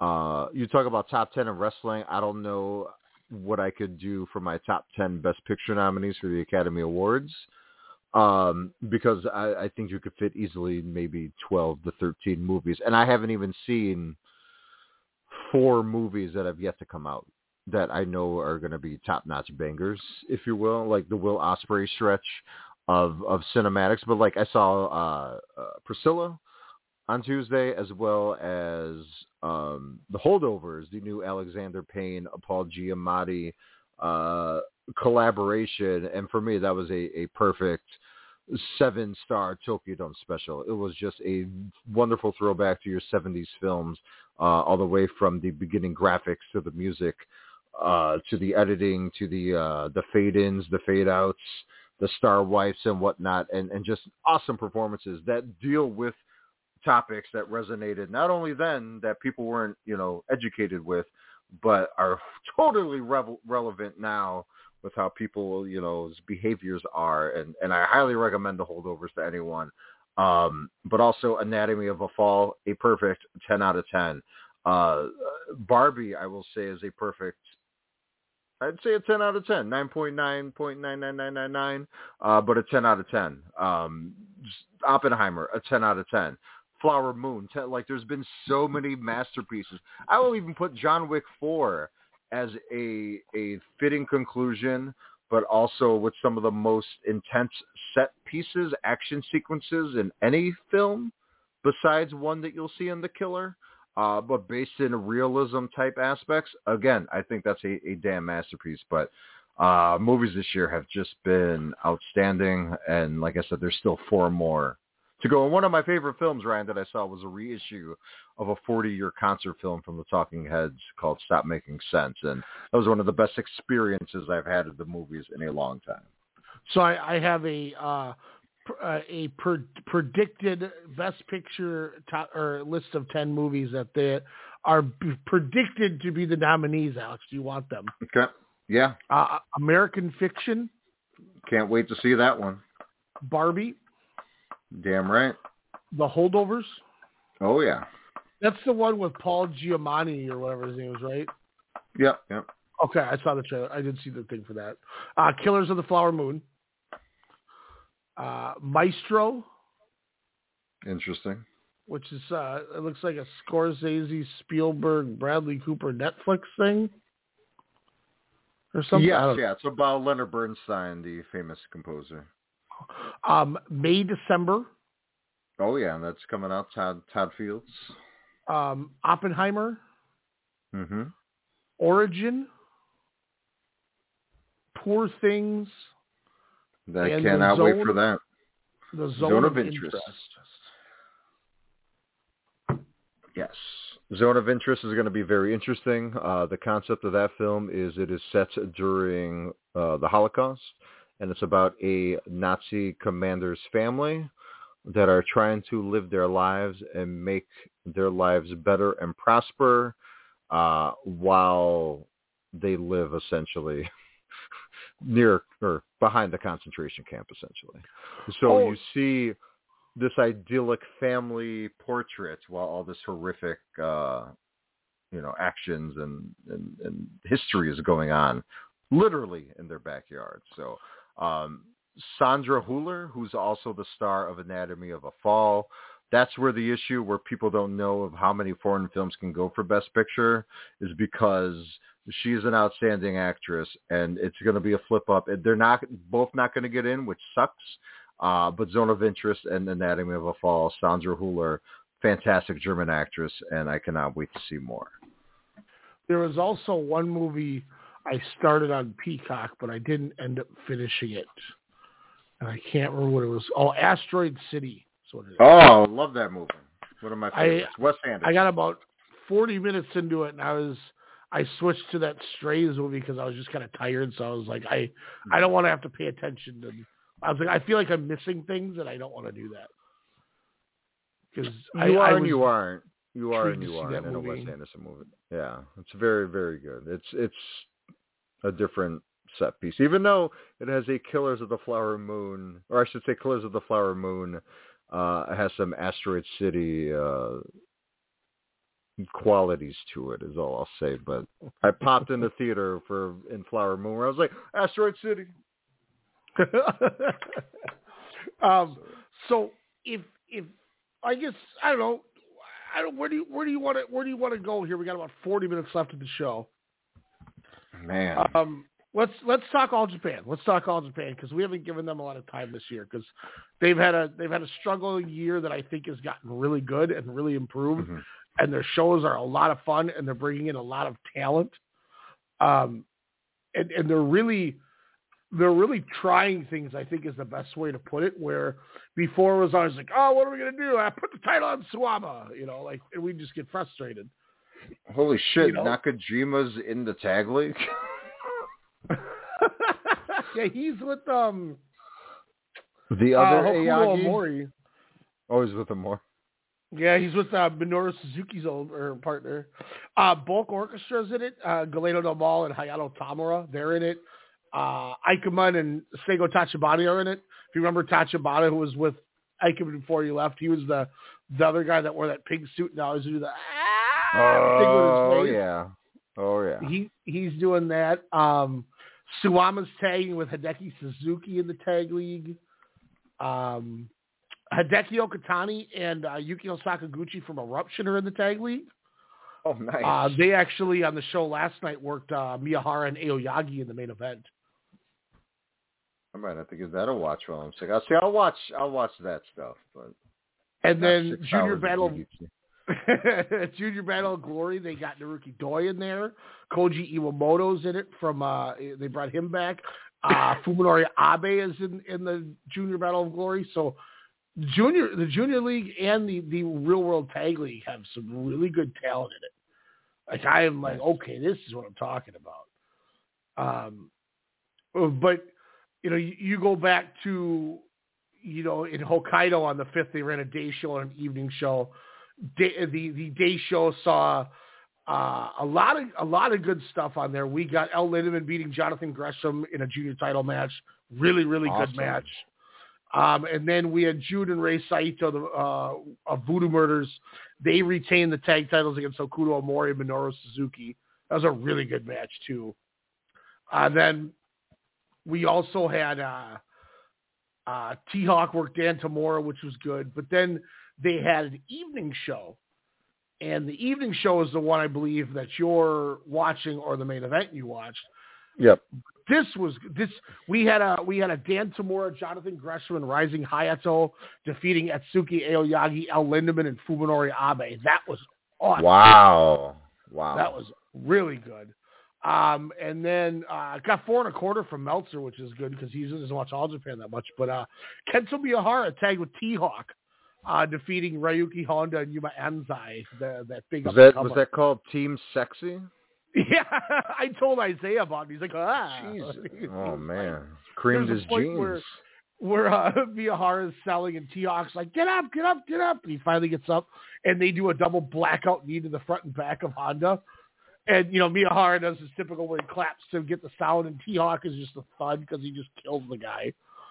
Oh, funny. It's just like, well, I'm glad at least he hit him in the back and not the face.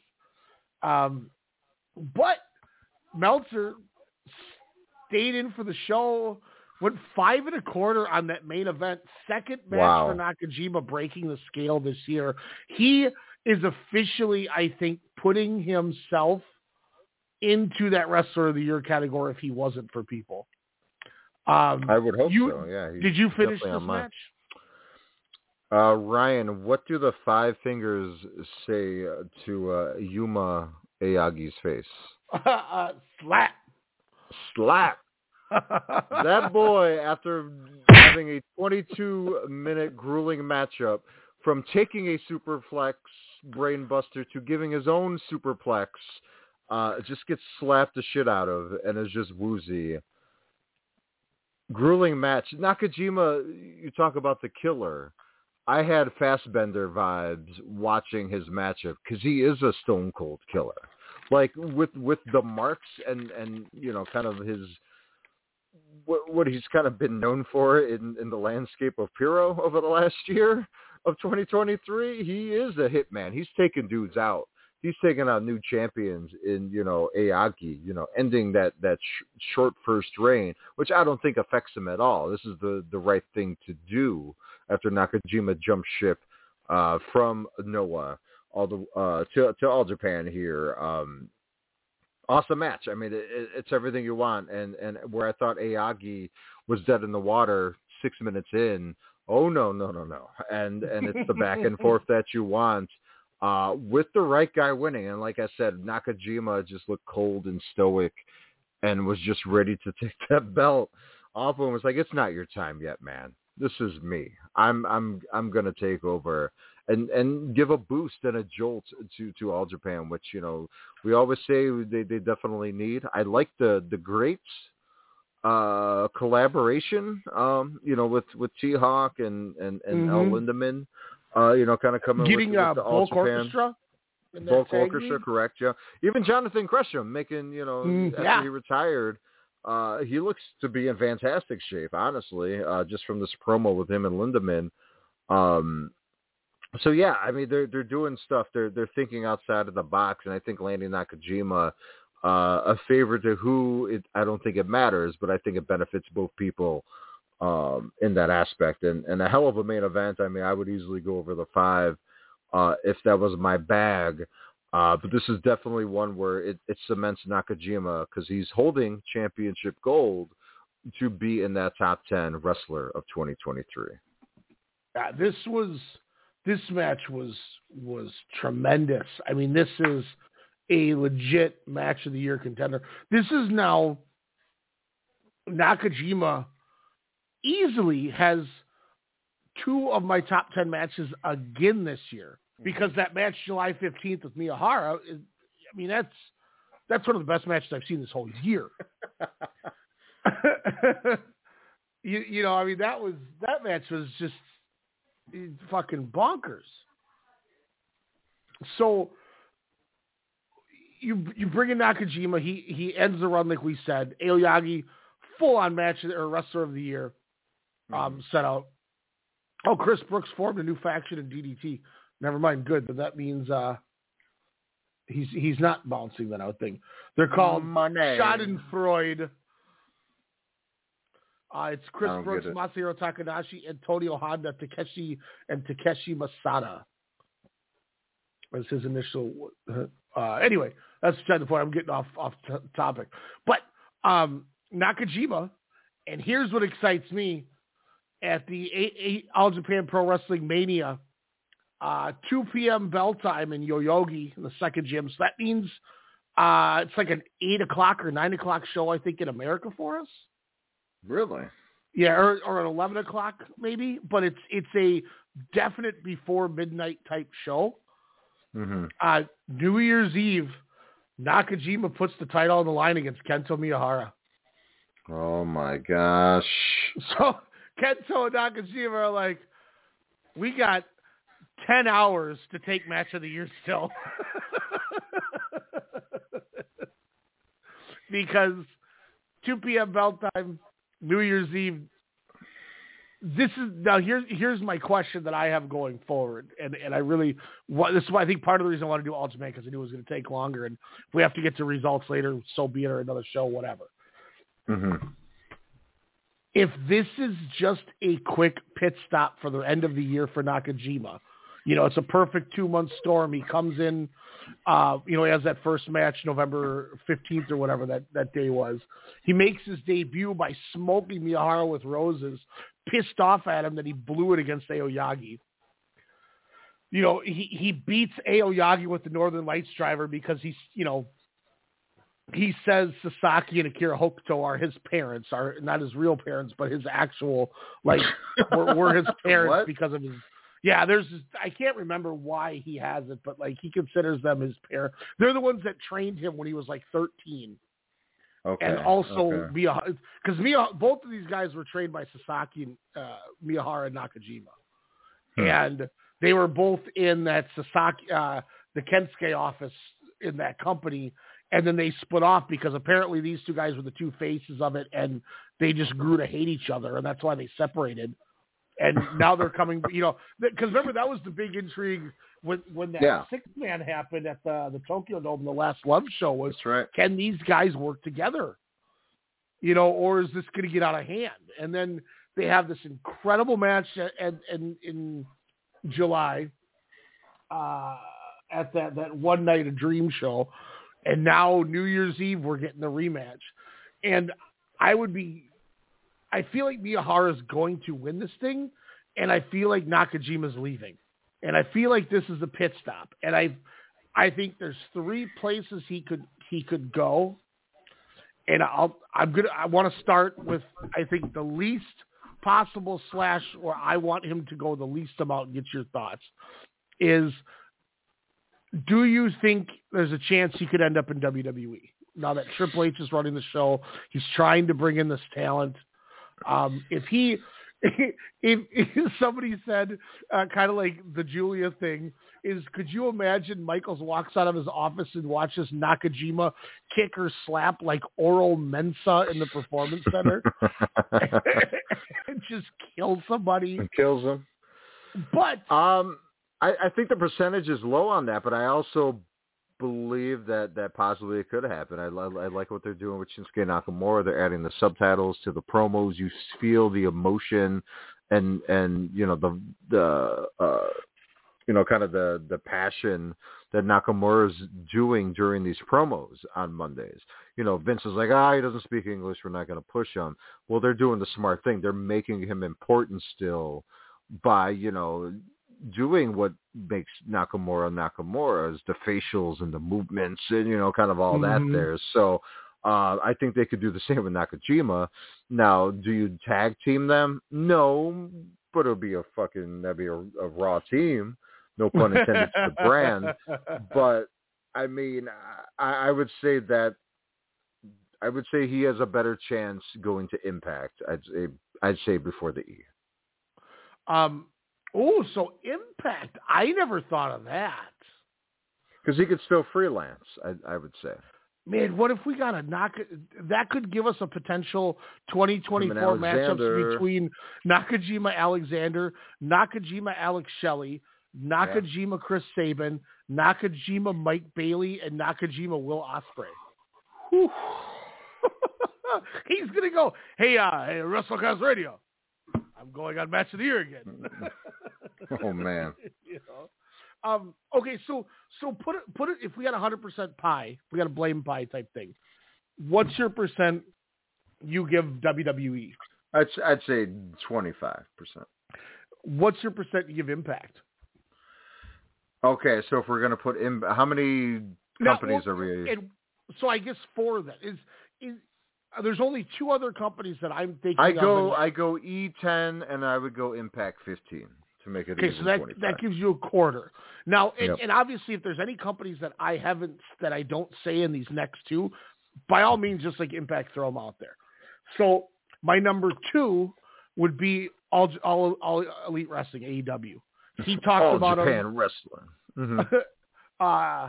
Well, I guess we'll say 3. Let's say 3. So AEW, both parties mentioned mutual interest. Agreed. Could it happen? I think it would be great. I would love to see it. I think he'd be great there. But I don't know. I just don't know. For the matchup possibilities alone, I think that's a fresher start. Him and Kenny did express interest. Oh my God, that was the first thing I thought of too. That was my first. I was like, oh my God, just the hair alone, the hair versus hair battles. Oh my God, who's got curlier locks?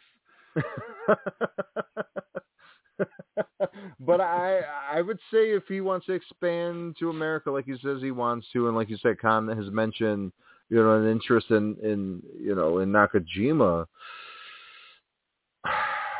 I think that's a sexier pick than New Japan, and he could still possibly go work New Japan. That's the beauty of it. So that's the weird thing. And the weird silver lining or loophole. But I'm going to go all elites. I'm going to go 55%. Whoa, that puts you at 80% already. That's fantastic. And that leaves me with New Japan. I think they're kind of 1A 1B with AEW again with the nice partnership there. And who knows, that could change in 2024. But as of right now, I would say they're number 2. I would put them at that 20% more so than. I think I flip AEW and New Japan, but I agree with. It depends on where he wants to stay. It depends on if he wants to stay in Japan or if he wants to, try something out. That's a good way to look at it. Because look at how well it worked when they brought in Shingo. Yeah. And Nakajima's already worked at G1, so he's been there before. He's done that. Yep. And because he's smaller, compared to those guys' size, I think the intriguing thing for me with New Japan is how much of a fresh face would he be for that junior division?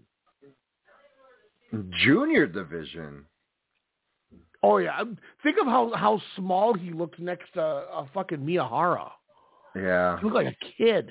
Yeah, but you can't run his strength within that junior division. But now you got to remember too. One thing I'll say with that was we had almost this identical conversation, which I think is a perfect way to look at this, when Shingo showed up. Yeah. God, I forgot. Thing. There's no way he's a junior. We don't look at him as that, but they did. You look at Aoyagi. Oh my God, I forgot about that. Mm-hmm. It's just he outgrew it because of how fantastic he is. They were like, all right, he's way too good. So over. Oh my God, I totally spaced that he was a junior. And if you look at Nakajima, he's 5'9", 191 pounds. Jesus. So as an example, if I pull up El Desperado, he's 5'10". He's smaller than Desperado. He would give a significant boost to that junior division, but I think he's definitely he's more suited for the heavies. Just kind of with name recognition alone, and like you said, he's already done a G1. I think it's potential, but my thing is, like, if he does drop the belt to Miyahara New Year's Eve, does he show up at the Dome? Who does he challenge? He shows up and challenges Hiromu or Despy after their match. Damn, you're really going that. You're not going to say Okada. You just beat Bryan Danielson, but can you beat the Lone Wolf? Because Okada don't want that smoke, and I love Okada. No, I'm just kidding. But this way, you bring him in, and you do the Shingo route with him. You run him through a Super Junior this year in 2024, and then in 2025, if he gets over, like everyone's assuming he will, no problem. Mm-hmm. You then run him in a G1, and he does the same thing Shingo does, and Ospreay. Remember 2020? They put those two in the G1. They only got like 2 wins, maybe, but and they gave us before at it was Dominion, maybe, I can't remember, or Dontaku, one of the two. It doesn't matter, but they gave us Shingo beating Kojima, and it was like a 4-star match. It was like, holy crap. Mm-hmm. So that's where I can kind of see them doing that same route with Nakajima. You take your time with them, and you establish them. You get the this is a Noah guy. I don't want to say stink, but I mean Noah's really struggling. Drawing a lot. They've ran I think they've ran 68 shows this year, whereas you look at like Dragon Gate, they ran that this quarter. Yeah. You know what I mean?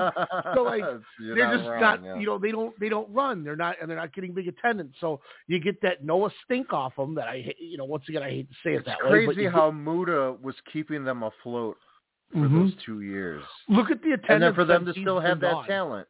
But then still you have all that talent with Shiozaki but you know what the problem back. is? You know what the problem is? Muda and Ironhead Fujita and Hideki Suzuki and guys like that all just buried those young guys. Yeah, and buried true. To the Why point do you think I was against Kaito Kiyomiya all that time? Mm-hmm. Kiyomiya became his bag boy. He's working the New Japan Tag League. Yeah. Yep. Good for him. Get out of there. Go to New Japan where they'll use you. They'll make you a star. Okada already endorses him. He's worked the kid twice already. So obviously Okada sees something in him. Get the fuck out of Noah. Do it Nakajima. Yeah. Just get out of there. I don't want to say that, but next I want Kano to leave if that's going to be the continuing trend. Oh. I love Kano, man. You know that. And he's the champ, and I think he's going to do a good job. I think he's going to have a good run. Do you think the Noah stink is because, as I stated earlier, up there, it was like, it's so weird to me that Jake Lee was a part of All Japan because he just seems like such a Noah product, and Noah has been in the middle, I'd say at best. Some of the stuff I've watched this year has been really enjoyable. But yeah, nothing of what we saw in the last couple of years, and that's not including any Muda matches. But it just seemed like it was a different, and I like Jake Lee's title reign. I thought he's far more superior in Noah than with All Japan. So it's like a really weird thing to kind of dissect, if you will. But just know that Great Muta was the one that, kind of kept that afloat. They have all that talent in Noah where it's interesting, it's fun. You got Jack Morris, kind of being the head gaijin in all of Hero right now. I like what they're doing. He's got Jack Morris. Didn't he at Destruction? Yeah, he beat Wagner. Yeah. And him and Anthony Green, and I'm liking them bring what they're doing. Not the Eita Ogawa juniors, but the Dragon Bane Alpha Wolf type shit they're doing. Yeah. So it's not that they're not trying. It's just you got so much stink on you from burying some of these guys. Yeah. That it's you wonder why you're not getting over. Well, it's right in your face. Nobody wanted to see when Ironhead broke Nakajima's eardrum with just shooting on the kid. I shouldn't say kid, but I mean, well, fuck. How old is Nakajima's not even. I say kid like he's a child, but if I pull it up, Nakajima's only 35. Isn't he like 33? Oh, he's 35. Okay. And he's in wrestling since 2004. I mean, he's a 19-year pro and he's 35. I mean, wow. So it's just nobody wanted to see that. You could tell people were pissed. And then and Ironhead's pouring beer on Kiyomiya's head after he wins the title. Like, get out of here! You made this happen to yourself. So that's and then you get the belt to Jake Lee.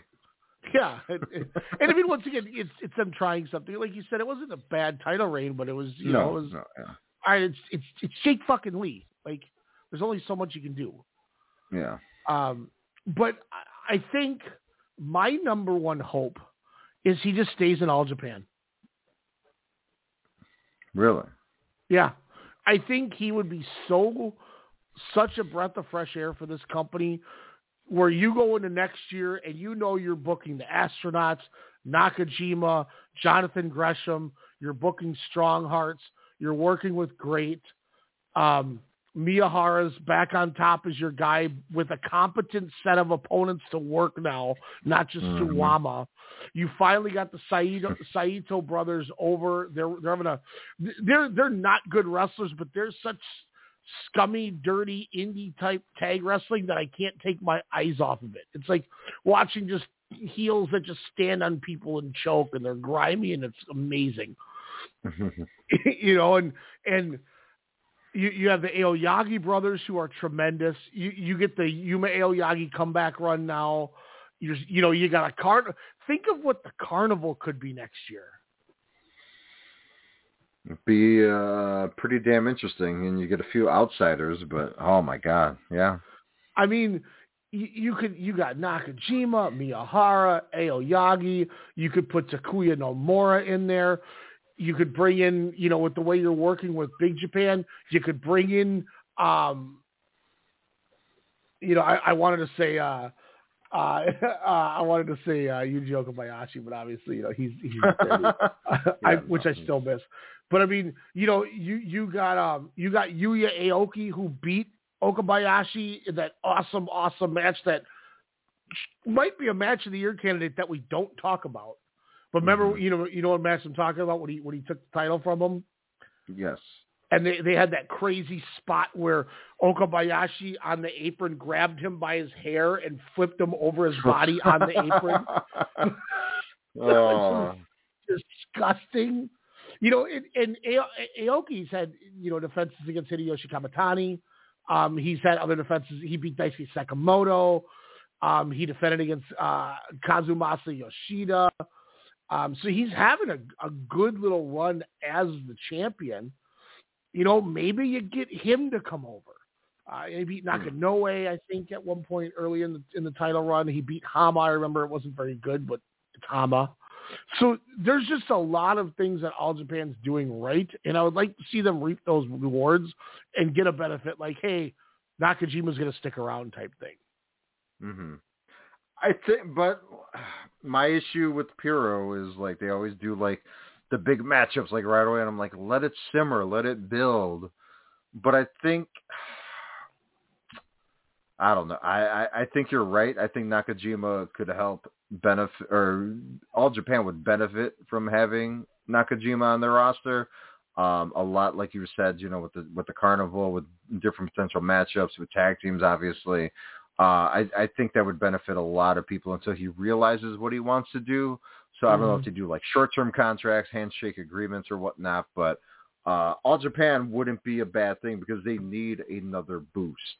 Miyahara, as we've been saying, you can't be the guy as he has been for the last 5 years of what I've been watching or since I've been watching.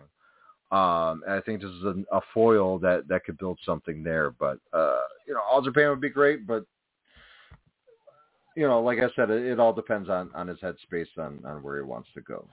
What if it's all under our nose and we didn't even think about it? What if the big signing on Saturday is Nakajima? I'd pop so hard. Does he come out with the belt? Oh hell yeah. Because, oh my God, what if you establish... Here's where my dream starts really going. You establish a... Triple Crown heavyweight champion. Like, how crazy would that be? You establish... You establish a fucking relationship with All Japan, and then in turn we get a Miyahara Omega match. Or Miyahara Ospreay. Oh my God. What if they're like, they bring out Nakajima on Saturday and they talk about this tournament and they're like, in 2 weeks, Minneapolis, Minnesota Dynamites. Katsuhiko Nakajima will take on Samoa Joe. I mean, if you want to get that crazy horny buck wild, what if they go the main event next Wednesday on Dynamite on our because we're the or what if they go Chicago's the one right after. We're the second. So they go next week in Chicago. Samoa Joe takes on, I don't know, some Ricky Starks in a tournament match. And then in 2 weeks, we open the B block as we have our guy Bryan Danielson taking on our new signee, Katsuhiko Nakajima. I don't get wasted anymore, Ryan, but I would get wasted for that match. We'll be down at Brothers just fucking banging on tables and people just... We'll be going to Dream Girls and Deja Vu. And they're like, paying what for your you lap guys dances do tonight? again. We saw Katsuhiko Nakajima and Bryan Danielson. They're like, can you guys leave? You're like, oh. We're going to be there till like 1 a.m, aren't we? No, we'll be there till... It'll be like 10:30. Well, they got to play Rampage and then Ring of Honor. Are they doing Ring of Honor too?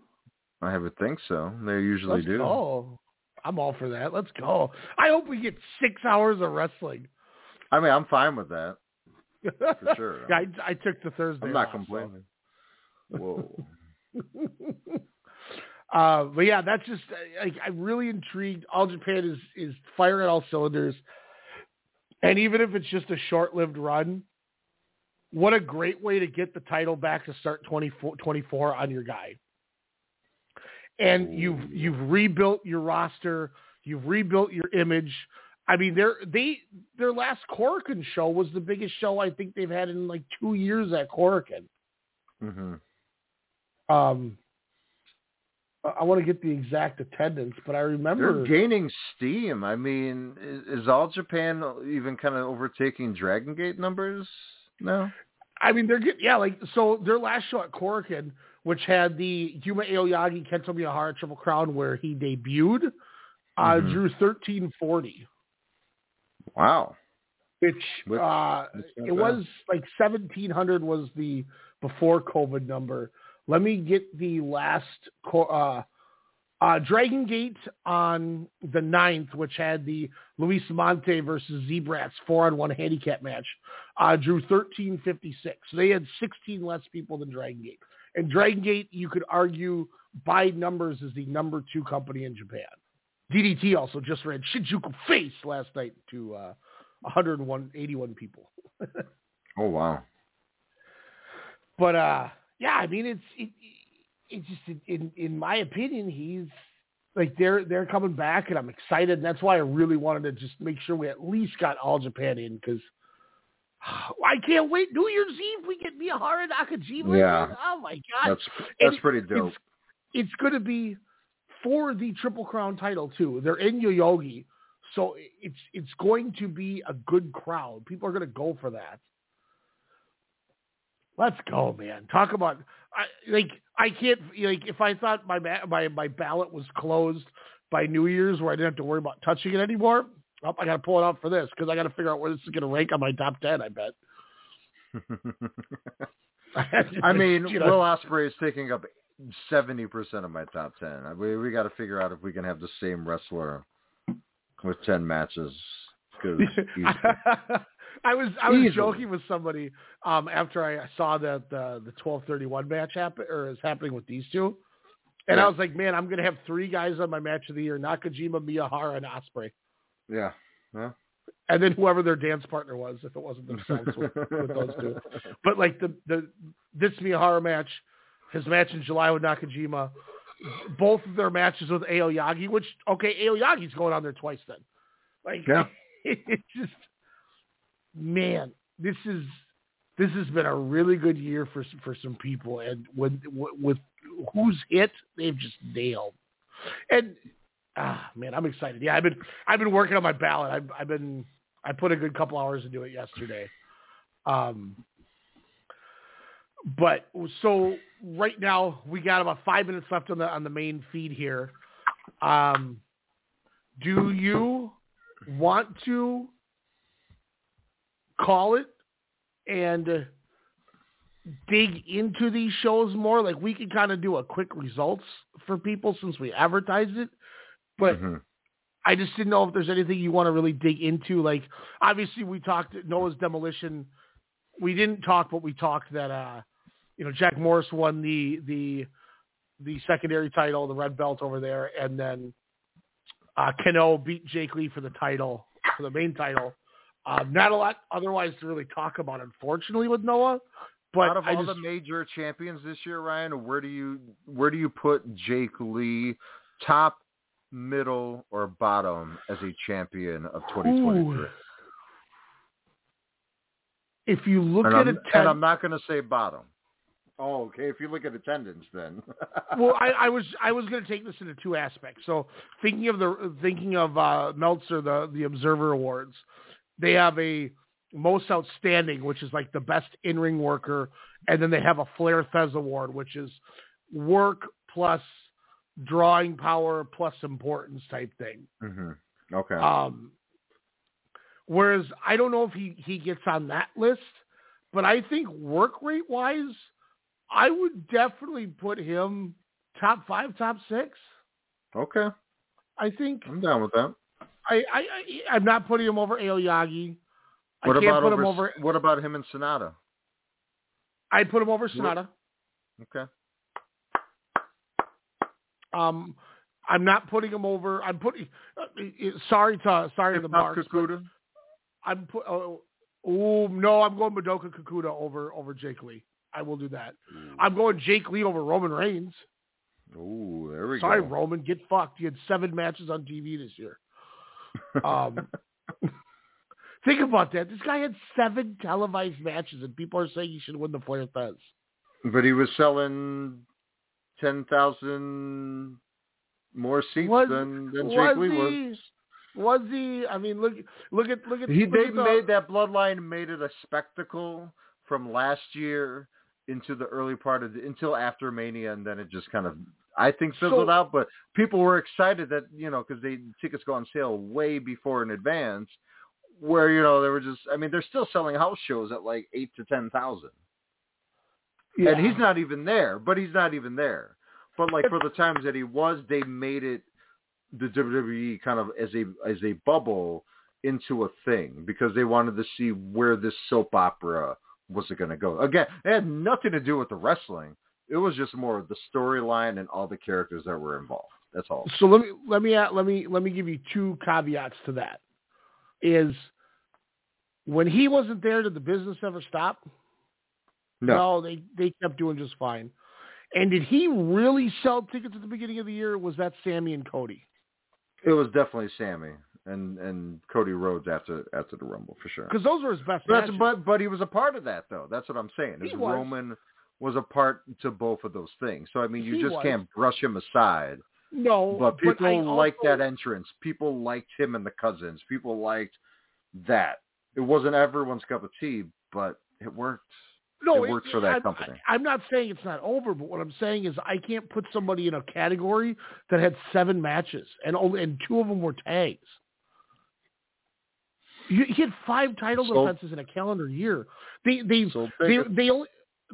had 4,500 tickets out for the October 14th house show in Kansas City, and they added Roman against Sami Zayn for the Universal title, and they only added 900 tickets with adding Roman. That didn't, okay. So that to me tells me he's cooled off. And you definitely cooled off Sammy because you didn't use, you didn't, until he turns at Survivor Series. Somebody was like, well, they drew 15,000 fans in Arena Mexico. That's because Rey Mysterio was the main event against Roman. It wasn't Roman. That's Rey Mysterio selling those tickets. I'm sorry. I still think it's a little bit of both. I definitely agree it's been cooled off. I mean, it's not, I watched the majority through YouTube clips. I haven't taped a Raw, SmackDown, NXT Up, or anything, or Level Up, or any of that shit. Velocity in many years. So I mean, Velocity. Yeah, but again, you can't discredit kind of the whole past 3 years. I think the title reign, I think it's bullshit. I think omitting Bob Backlund out of this aspect is interesting, because technically if he does beat Hogan, he's still number 3. Mm-hmm. He's not number 2, behind, Bruno there. So yeah, but I think again people, more of the. No, I'm sorry. I thought I didn't mean to cut you off. There's people that are saying he should win this over like Will Ospreay. Was Ospreay moving tickets though? Ospreay, he did in Chicago. He did for Impact for that weekend. He sold that bitch out. He main evented and sold out the Copper Box for Rev Pro twice. Yeah. He's main evented a Dome. He was a big part. I feel like it definitely helped that he worked Wembley. I think that would have probably sold itself to begin with though. But that's kind of like he wasn't announced till what, 3 weeks before? Maybe. But I don't think it boosted that many tickets. Just like you can't say Roman got boosted, or him and Owens boosted ticket sales, or him and Cody boosted tickets. WrestleMania and Royal Rumble would have sold out no matter who's on the card. Agreed. Same thing with the Dome. I mean, they're going to sell those tickets regardless. So but putting him in Omega, that's different. So you now take away 2 of his 5 title matches because they would have sold, and Sami Zayn sold Elimination Chamber out. Well, yeah, it was his home country. So now you've gotten rid of 3 of his 5 title matches are not him selling. That's why I just can't put him as up there. That's why I say Jake Lee, as shitty as it might be, at least he was there and working and defending. He had as many title matches, I think, in 6 months. And he didn't even come into the company. He came in after the year started. And Noah doesn't even fucking run shows like we just talked about. Yeah. I'm not a Roman Reigns apologist or anything, but it's just. They're doing business. They're doing business like it was 20, not to the extent of 25 years ago, but it's been a long time since the E has been, and they're not even doing big ratings. Like Fox said, they weren't giving us what we were expecting, from our investment. That's why we dropped them. They're still going to get, a deal within with a streamer or with, some company for Monday Night Raw. I mean, the CW, like we said, they're already getting what, a couple 100,000, I think I read for over 5 years to make it, whatever. But I don't know. I think for them as a whole to kind of over the last couple of years to turn that, Reigns has to, be accumulated for a lot of that because he's definitely given a lot more, I would say, than your PWI wrestler of 2023, Seth Rollins. That's for sure. And I think too, what hurts his case is he's in the same boat that I think a guy like Mystico is, which I really wish I could watch CMLL because I can't go to a Discord, or I can't go to listen to a different podcast without everyone talking about CMLL. Yeah. Everyone's saying it's the company of the year. Well, I haven't seen shit. I wish I could. Well, I'm missing this. But whereas Mystico, people are putting him up there for this award. Mm-hmm. He's in the main event, and they're selling out Arena Mexico like every day. Every day. And Arena Mexico is, over 10,000 fans every single weekend. Same venue, 5 figures worth of fans, and he's on top. I'm taking that over Roman.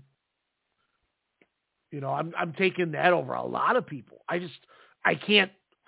He's not in my top 10, and I'm probably maybe me and you are the only people that may not have him in our top 10 list because we just don't have. I don't know how to watch CMLL. I don't want to watch it. I want to watch it. I hear great things. Is that Vampiro or Conan? They're AAA. Oh, they're both in AAA. Okay. Yeah. Although Vampiro did work Sawin or Sam Hain or whatever. Did he really? Terrible. Doing blow? He was in the Riddle Box match with Violent J and those guys. I don't even want to forget I even brought it up. Just forget I talked about that. So we don't need to waste time. That's my fault. I apologize, everyone. That was stupid. I'm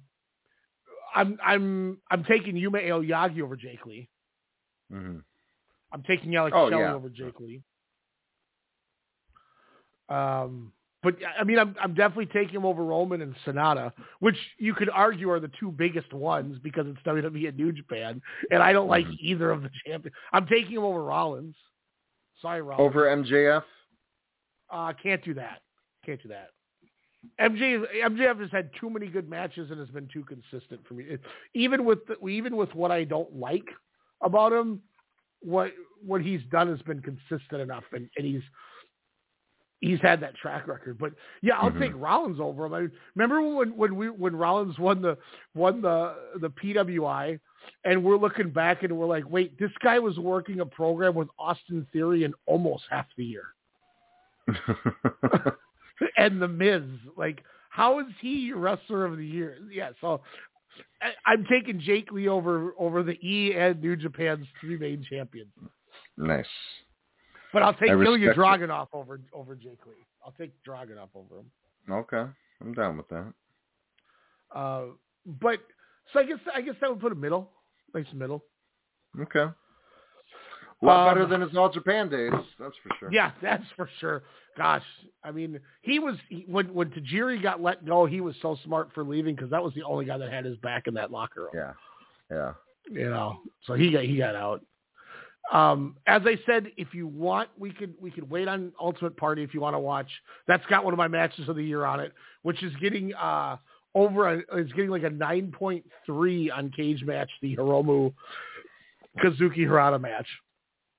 Yeah, that match I'm definitely gonna watch. Yeah, there are probably about 4 matches. I think when I counted there was like 7 matches, but I probably would watch 4 out of Ultimate Party. So I mean, you could definitely run through the results if need be. We could stash it for next week. Let's close with Gate of Destiny. Okay. Did we talk Power Struggle? We had kind of touched on it, but we didn't get fully into it. I didn't know if you wanted. I like this show a lot. I will say this was a really, really. So let me say this for Power Japan Struggle. I've seen the opener and the main event, and I would like to watch the rest of the show. So then what if we put it with the Ultimate Party aspect then? Yep. So you'll watch Ultimate Party, I'll watch Power Struggle, and we'll open next week with both of those. That's where we'll start. Well, they'll get time before we even get into Full Gear. We'll say we'll make sure they don't get bumped. But I think we can talk Dragon Gate. I don't know if you got to check any Dragon Gate. I did not, unfortunately. So I think it was a really good show. I think it arguably has the best Dream Gate match. But I think it's worth talking about just because their Korakuen had a really big angle. They set up 2 big matches for the December 5th, I think it is, Korakuen, and then Final Gate's coming up. So I think it's worth just digging in because there's going to be, like, every weekend there's going to be a show or 2 on the network coming up for the rest of the year, I think. And I think we're going to get too far behind if we don't go into it. Okay. But Dragon Gate did the Gate of Destiny. This was on November 5th. So just a couple weeks ago. I want to see match time, so I just want to pull up the cage match on it. It was in the Edion Arena. They drew 2,400 fans, so a decent crowd too, which was nice. The main event's getting a 4.5, so a 9 out of 10 on cage match. So that's kind of where I had it. But opening match, Gold Class Benkei, Kota Minoru, and BB Hulk defeated Genki Horiguchi, Mondai, Ryu, and Kagatora. Benkei hit Ryu with a jackhammer, went 2.5. Oh, nice. Then we had the Brave Gate title match. Ryoya Tanaka, he's one of the 2023 class kids, never won a match.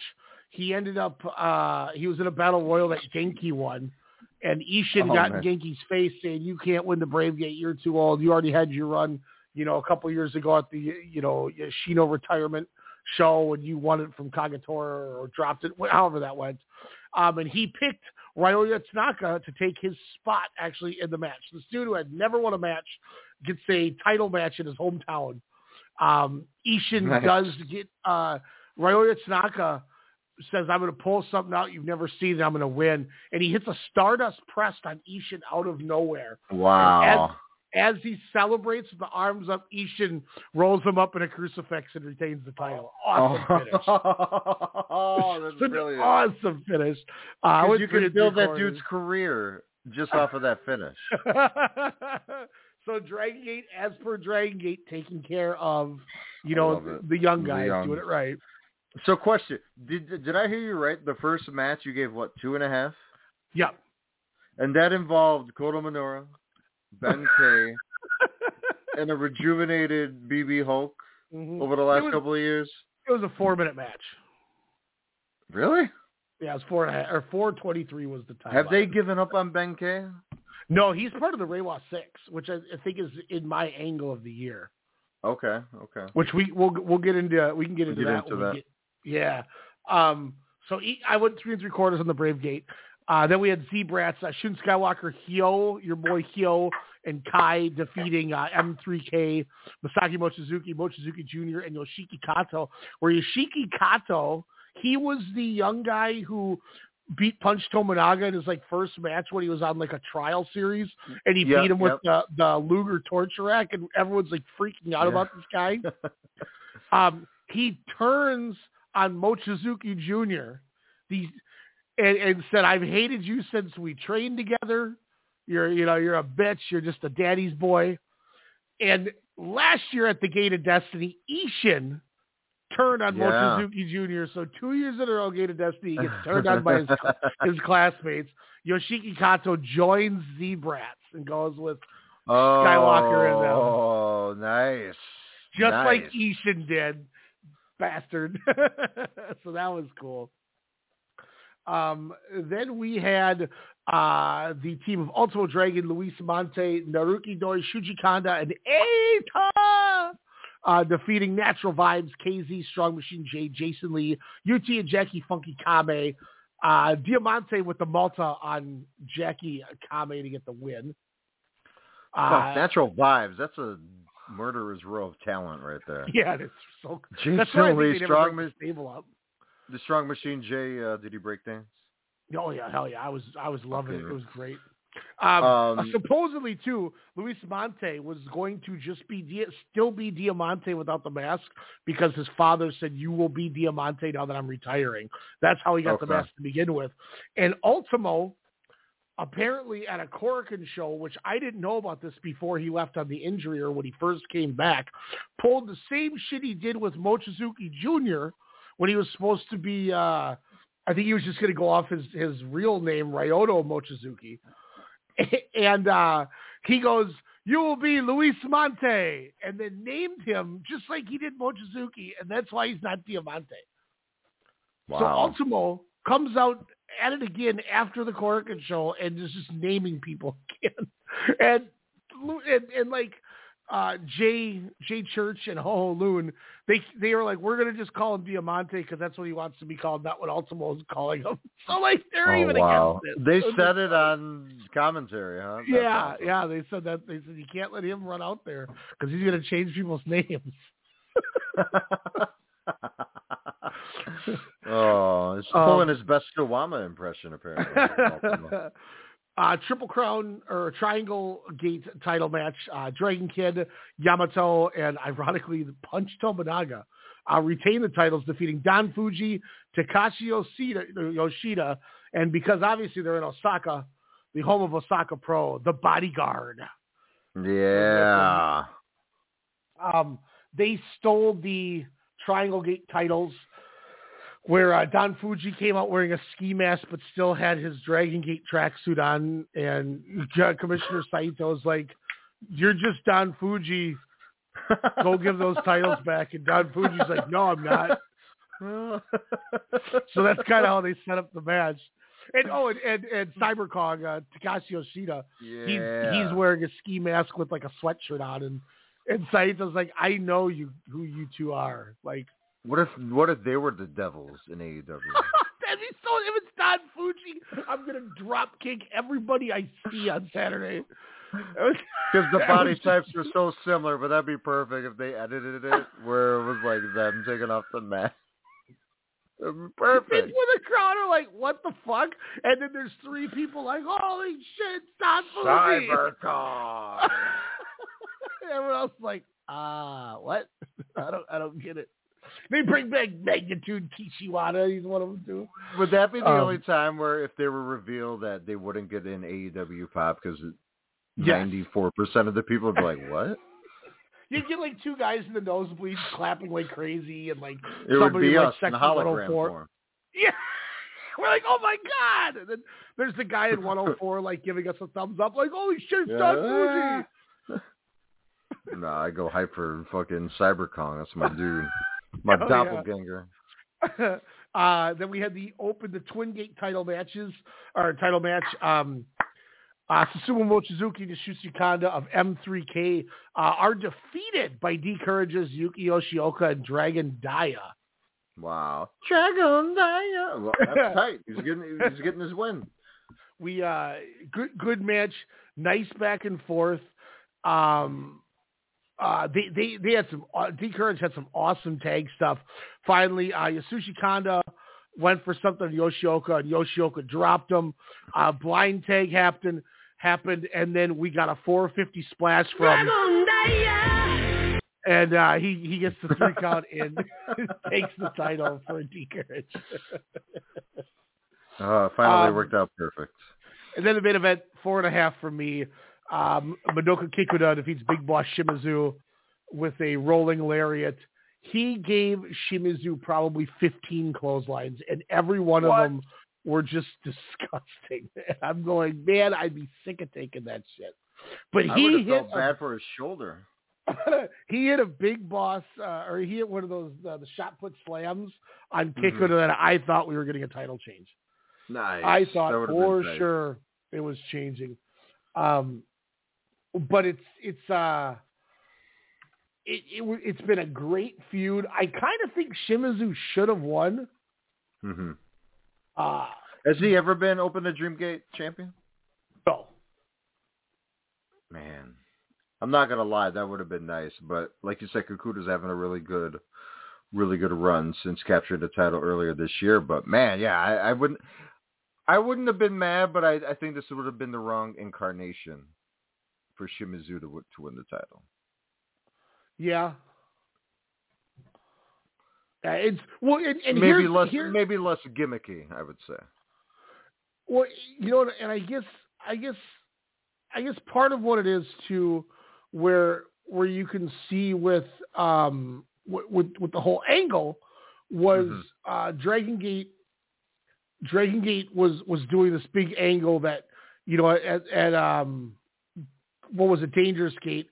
After it was all over, we got the the Reiwa 6, as they call them, for Dragon Gate, which was, you know, it stands for the Big Six, which Madoka Kikuta said it's myself, Shun Skywalker, Kota Minoura, Ben K, Yuki Yoshioka, and Strong Machine J.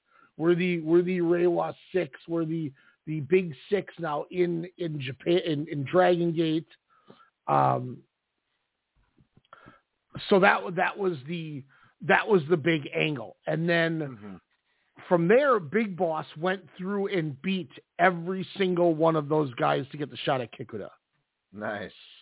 So it was built up perfectly. Ran it down. I thought another Kikuta versus another babyface continues to be confusing, but it's fine, I guess.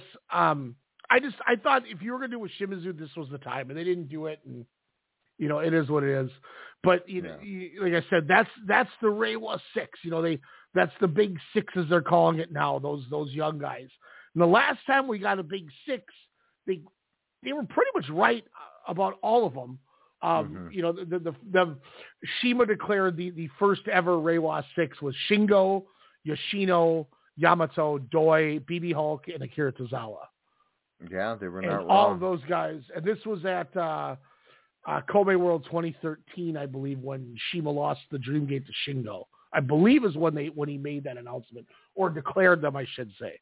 So 10 years later, Kakuta gives us the next big 6, you know, and I agree Skywalker is there. I agree about Ben K. I think now that they've kind of figured out Gold Class, I agree as well with Minoru. We both said Yuki Yoshioka had a nice title reign as champion, and he showed in that match, in his title match he had. Strong Machine J showed he can go. You know, we saw that in that Dreamgate title match. So that's where I thought it was going to be a perfect story. He runs through the Reiwa 6, and then one of them ends up shooting Skywalker's the guy to beat him to come back and get the victory, and you can run it later. But it is what it is. It's a great match. I'm not mad about it. But I will say it ties in so good with on the 9th they ran Korakuen, which is when we got the Z-Brats 4-on-1 handicap versus Luis Monte match, which obviously if that's the way you're headlining your show, something's got to come of it. You know, they're doing all this shit. Monte wants Skywalker.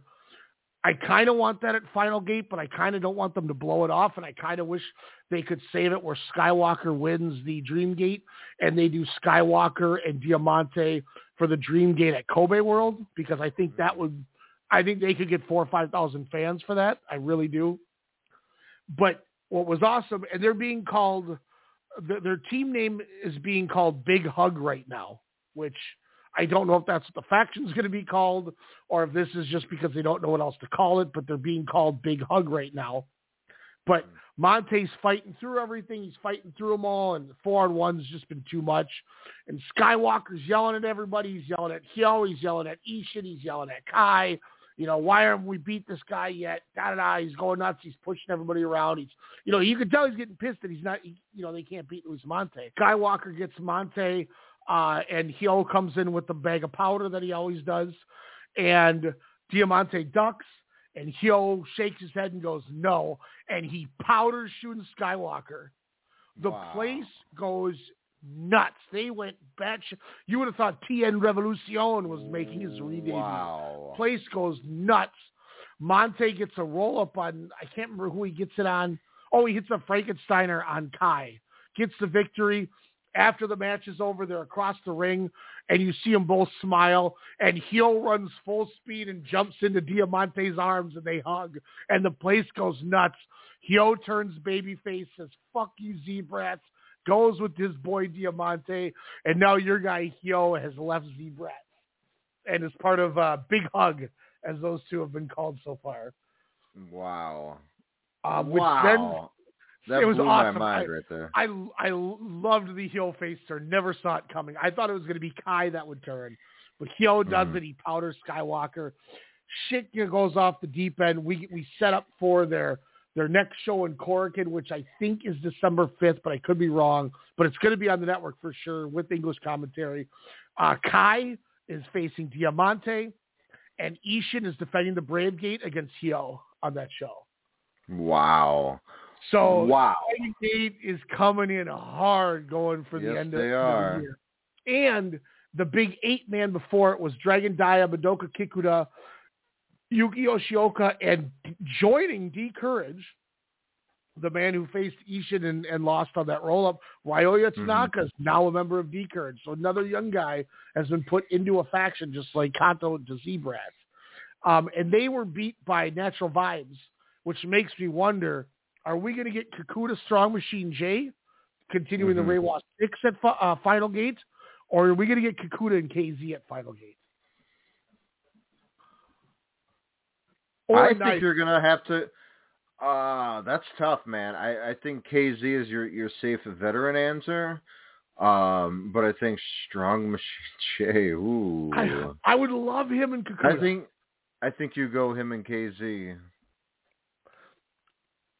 Are you That's you tough. cheering That's for KZ? Really tough. I mean, I like for him to finally win the Brave Gate Championship. I do to too. Be fair. I do too.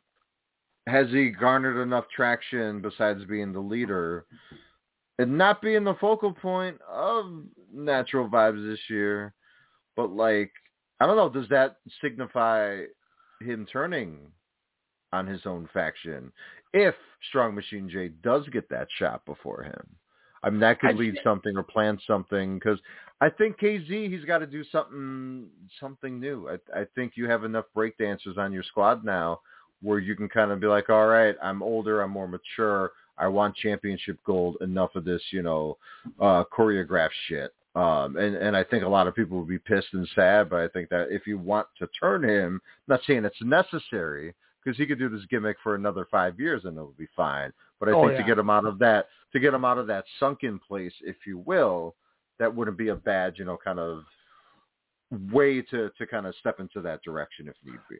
I think if you're turning KZ, you either have to be ready to have another heel faction either debut, or you got to break up Z-Brats then and let KZ run. Oh, that's fair. I mean, but I wouldn't mind seeing a team of like, Yoshiki Kato's, he's the young guy, so he can take the pins.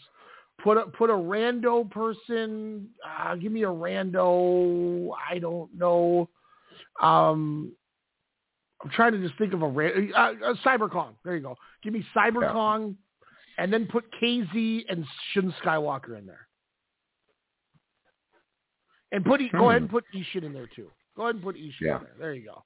There's a beautiful little fact. I'm fine with that. Yeah, that's really nice. And by the way, in the talks of how I was mad about the Roman Reigns wrestling thing, or Jake Lee's defense, well, not even Jake Lee's thing, but the Roman title, the Roman matches. Do you know how many matches Strong Machine J so far has had in 2023? So far, I say, because it ain't over. I'm going to go 78. 129 matches. Jesus Christ. And one of them was that power struggle. This is why I say behind New Japan, Dragon Gate's the number one promotion, because they run like the WWE. And they also got extremely popular. They're like the first company to not be based out of Tokyo, too, which I think is even more impressive. That's true. That is very true. They're based out of Kobe. But yeah, Dragon Gate, just like All Japan, coming out here all cylinders to end this year. I was very happy with it. I still think Shimizu, for Match of the Year's sake, Shimizu and Kikuta is worth watching. I think it might be my second favorite match behind the Strong Machine J Shun Skywalker match, which I believe I gave a full 5 to. That was back in February, I think. Let me, just for Shiats and giggles, I thought it Dragon Champions. Here we go. March 5th, 2023, Champions Gate in Osaka. Shin Skywalker via jackknife pin, Strong Machine J, 5 stars. Full 5 on that. I love it. Oh, and then it's got my cheat sheet of how where I brought up to Jordan how from 1996 to 2008, I tried to prove to him that Jay-Z was not the number one hip hop artist from 96 to 08, which is shocking to people. And I have written down valid reasons as to why every year why he wasn't number one. I can't believe I forgot I had that list on here. Well, Pac and Biggie were alive for one more year. Yep, I had Pac 96, Biggie 97. In 98 and 99, he was outsold three straight albums by DMX. I mean, Blueprint was really the one. I mean, you have Hard Knock Life with Volume 2. Volume 3, I think, is a very underrated album. But yeah, Blueprint is what really blew him in. Well, no, and he blew him into the masses. But, I mean, that's when people really took notice because it was a 5-star album. Can I get a love? 2000, Nelly and Eminem both went diamond, so that's how they won the year. Damn, Nelly went diamond? Mm-hmm. 01 was Ludacris, area codes, rollout, all that. 02, Eminem with another diamond, and Nelly sold 7 million. 03 was the 50 Cent year. And then there was the retirement time. He came back in 06, and that was T.I.'s year. 07 was graduation, and 08 through 2011, every year was Lil Wayne dominating the charts. So it's just a crazy stat that he never had the highest selling album any of those years. It's just wild to think that. Oh no, I could have, yeah. I'm just like, me personally I was like, wow. So I was like, I got to write these notes down. Wait, so Shun Skywalker, I forgot, was champion 3 years ago. And he was champ this year too. Well, correct. Yeah, I know he was this year, but I can't believe it took him, or I thought he was champ way sooner than that, like almost 2 years to the day. Didn't he go on that excursion? Yeah, because it was post-COVID, so it was during the early stages. But yeah, November 2020 through August of 21. I totally forgot Eita was heavyweight champion. That's right, because he fucking lost it to Yamato. Yeah, because he lost it to Yamato. Remember, we're like, because I remember that was my next question to you was, why the fuck did he lose it to Yamato? Remember I was in my receiving, and it was like the week before it, and I was like, Yamato's going to beat him. And you're like, yeah. What? So I was like, dude, I think Yamato's going to beat him. Because he beat KZ on night 1, and then on the Speed Star final, he got the Yamato, because Yamato beat Kota Minoura. That's right. And then he goes and fucking, I couldn't believe that. But then Kai rectified that by having a long-ass title reign, so. Because he made his debut on the stage after the Eita match at that show. Because that was when they ran Kobe World in November that year. I'm looking back at this now that you brought it up. Shun beat Ben K. He beat Kaito Ishida. Wow. Kazuma Sakamoto. And then, unfortunately, that stoppage against Kikuta, and then he beat KZ. That's a hell of a run. Yeah. Ishida, we've always been a mark of. Ben K, we've loved. And Kazuma was so good at the end of his Dragon Gate run. Mm-hmm. And every time Shun and KZ work, it's always good. Great. Oh, gotcha, for sure. like they're one of those guys where like every company has that pairing of we need to have a banger match. Let's just put those two together. It'll work. Wow, I guess you're all right, man. On my birthday, 11 years ago, so July 27, 2012, who won the Tenryu Project International Junior Heavyweight Tag Team Championship? I Shun Skywalker. I don't know. Satoshi Kajiwara and Katsuhiko Nakajima. Oh, so you are totally right about the whole junior thing. That baffles the shit out of me. Mm-hmm. I do not see him as a junior. That's why. It's because that slap is fucking mighty. That slap well, it is doesn't 8 help feet that he tall. hits like he's 8. Yeah, exactly. Yeah, like he's out there like Deontay Wilder and shit. Yeah. Oh my God. But if like I said, when they had that initial 6-man, Miyahara cowered over Kano and Nakajima. Even Aoyagi did. Look. Yeah. And then when he was standing next to Sawama, it was like game over. But it also doesn't help that Kento Miyahara's back is like the size of a fucking couch cushion. It's just it hovers over his own head. like when I took that picture with him and like he put his hand around my back, so I went to do the same, and I'm like, I don't know where this ends. There's so much beef and muscle right here, and he's just thick. He's just a thick boy. Does Becky Lynch not answering one single question correctly on Celebrity Jeopardy? Do you think that affects? Yeah, she did not answer one question correct. Does this mean, what does that mean for her wrestling career? Do you think that'll be injected in her storyline? Do you think the fans will turn on her and call her stupid? Or does it not matter whatsoever? Power still, yeah. You made us look like shit. You're going to be the numbskull. The dimwit Becky Lynch. She got no questions right. Oh, man. I didn't know that. Yeah. Celebrity Jeopardy, man. Celebrity Jeopardy. Oh my God. That's like what was I gonna say? That's like watching some of those people in the challenge where you're just like, how do you not?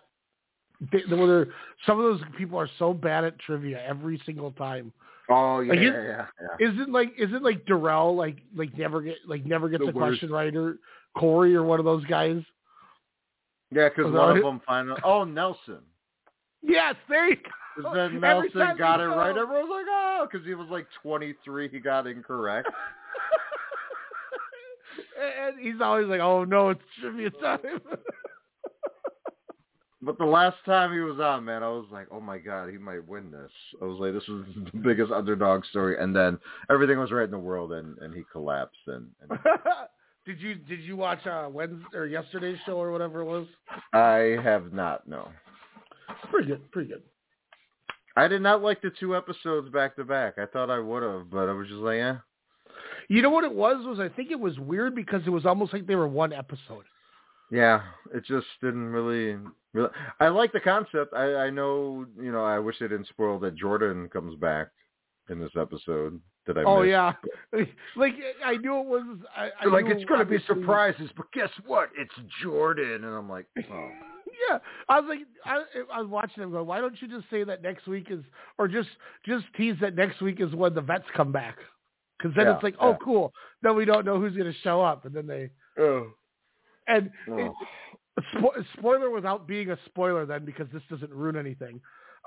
When they're getting ready when they're like, here's where everything changes, and everyone's like, oh my God. And they show the back of the jacket, and right before they go to commercial, he turns, and you're like, oh, I see his face. And then it goes to commercial. You're like, oh, that's stupid.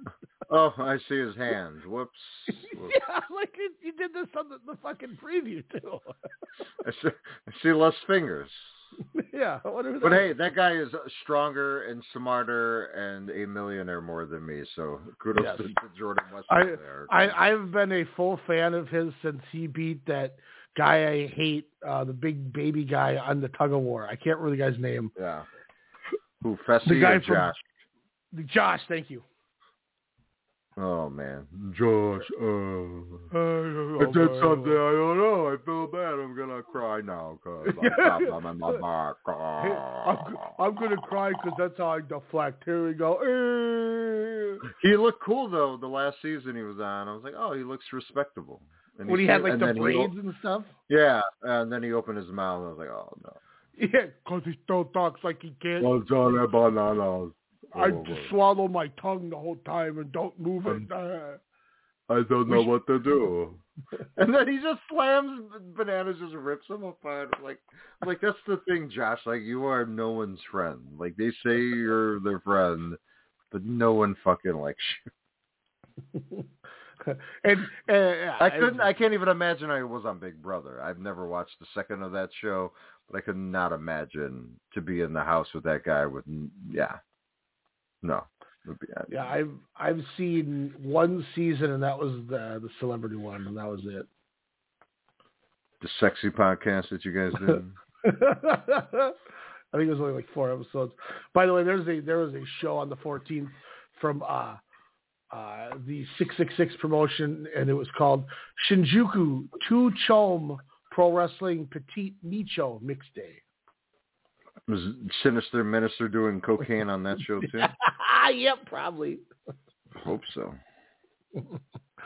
So next week, Full Gear, Ultimate Party, Power Struggle, and we gotta talk Hall of Fame still, because the ballots still haven't been released yet, so it still hasn't been spoiled yet. Hey, if you're not doing, depending on my Sunday and how I feel, I mean, if you're not doing football, I mean, you have Sydney though. Never mind.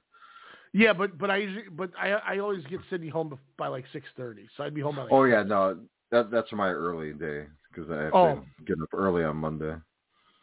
Well, not if you can't go to work. Yeah. I was thinking that before football, but yeah, no. Who knows? I mean, theoretically, I could get up before football and do it. And then we just got to hear, Dad, come look at the way I got this he's screaming. He's going to be like, Dad, look at these votes I'm putting in. And we're like, oh, shit. Dad, I voted for Shingo. Attaboy. Oh, I'm happy. So they stopped doing where it leaves the network, huh? Dragon Gate? It's a month now. Awesome, because you were like, well, watch it, and I'm like, I don't think I can, man. Like, and then it's still on there, so that's awesome. I will definitely have to check that out because you hyped it up. I love me some Dragon Gate. I felt like I've fallen out of Dragon Gate this year. More inconsistent than the last couple of years, but excited to kind of see some of this shit, and I'm excited to see Dragon Dia win some tag team. Yeah, hell yeah. So. That's the other reason too. Like I like the DDT or the Dragon Gate, but also it's a way you can get some DDT in. Since we talk about how we always wish we did more DDT. That's right. Yeah. Shout out to Mao, my favorite in the world. Yeah, Mao Cardona was pretty fun. That was a fun little match. But yeah, I'm telling you that Harada Hiromu match is in my top 10. Like. Why that one you gotta like when the bell rings, don't stop until the next match gets its preview video. Just keep watching. It's awesome. It's so good. And we'll talk. The best part about all of it too, I think, in my opinion, is Hiromu looks like he belongs in DDT. This dude. Like he genuinely, when you watch this, are going to go, this motherfucker is having the best time of his life. Mm-hmm. He looks like he's having so much fun, and he fits the Hiromu of old, so perfect. Yeah, it's like I've never wanted to see him more in DDT than right now. Awesome. So it's fun. It's fun. I'm excited. Shout out. We'll talk a little bit more, as Ryan stated, next week with DDT Ultimate Party. But Saki Akai ending her 12-year wrestling career, primarily with DDT and Tokyo Joshi Pro, part of one of my favorite factions of the 20 knots of Eruption. Just badass. And, she made that Gwen Stefani song tight as hell.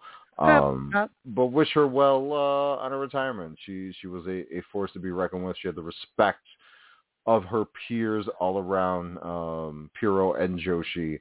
Shinsuke Nakamura even sending out a video apparently at Ultimate Party. So very happy. She legit gets her flowers as well as leaving her boots in the ring. And just thank you, Saki Akai. There is too. If anybody's curious as to what it is, or for when you get to it, they have like a bunch of videos they play from wrestlers talking, like thanking her for her career and stuff. And then they mute one and they only show her face the whole time, and it's because on the big screen it's Shinsuke Nakamura with the Raw logo behind him, praising her. So it's muted on the feed. You don't even see who's talking. You just watch her face reacting. But there's a ton of videos on Twitter of people posting the Nakamura part. Really? Mm-hmm. I didn't know that. That's wild. Yeah, it's really cool. I was trying to figure out who that was, and then Doof was just he lives on Twitter, and he's like, holy shit! I think I figured out who that person was because I watched DDT with Doof and Jordan, and I was like, holy shit, Nakamura did one. That's really cool. But since it's got the Raw logo and stuff, they can't show it. But yeah, booty. Even though the Saito brothers on their feet are coming out to Dokken, like you probably should mute that, like the other stuff you mute. Yeah, Dokken would be someone that would fight for royalties. So. What you got coming up on Strong Style Media Network tomorrow night there, Ryan? Tomorrow, WrestleCast Radio / Strong, standing 8 count, kind of combine the two for the minimal time being.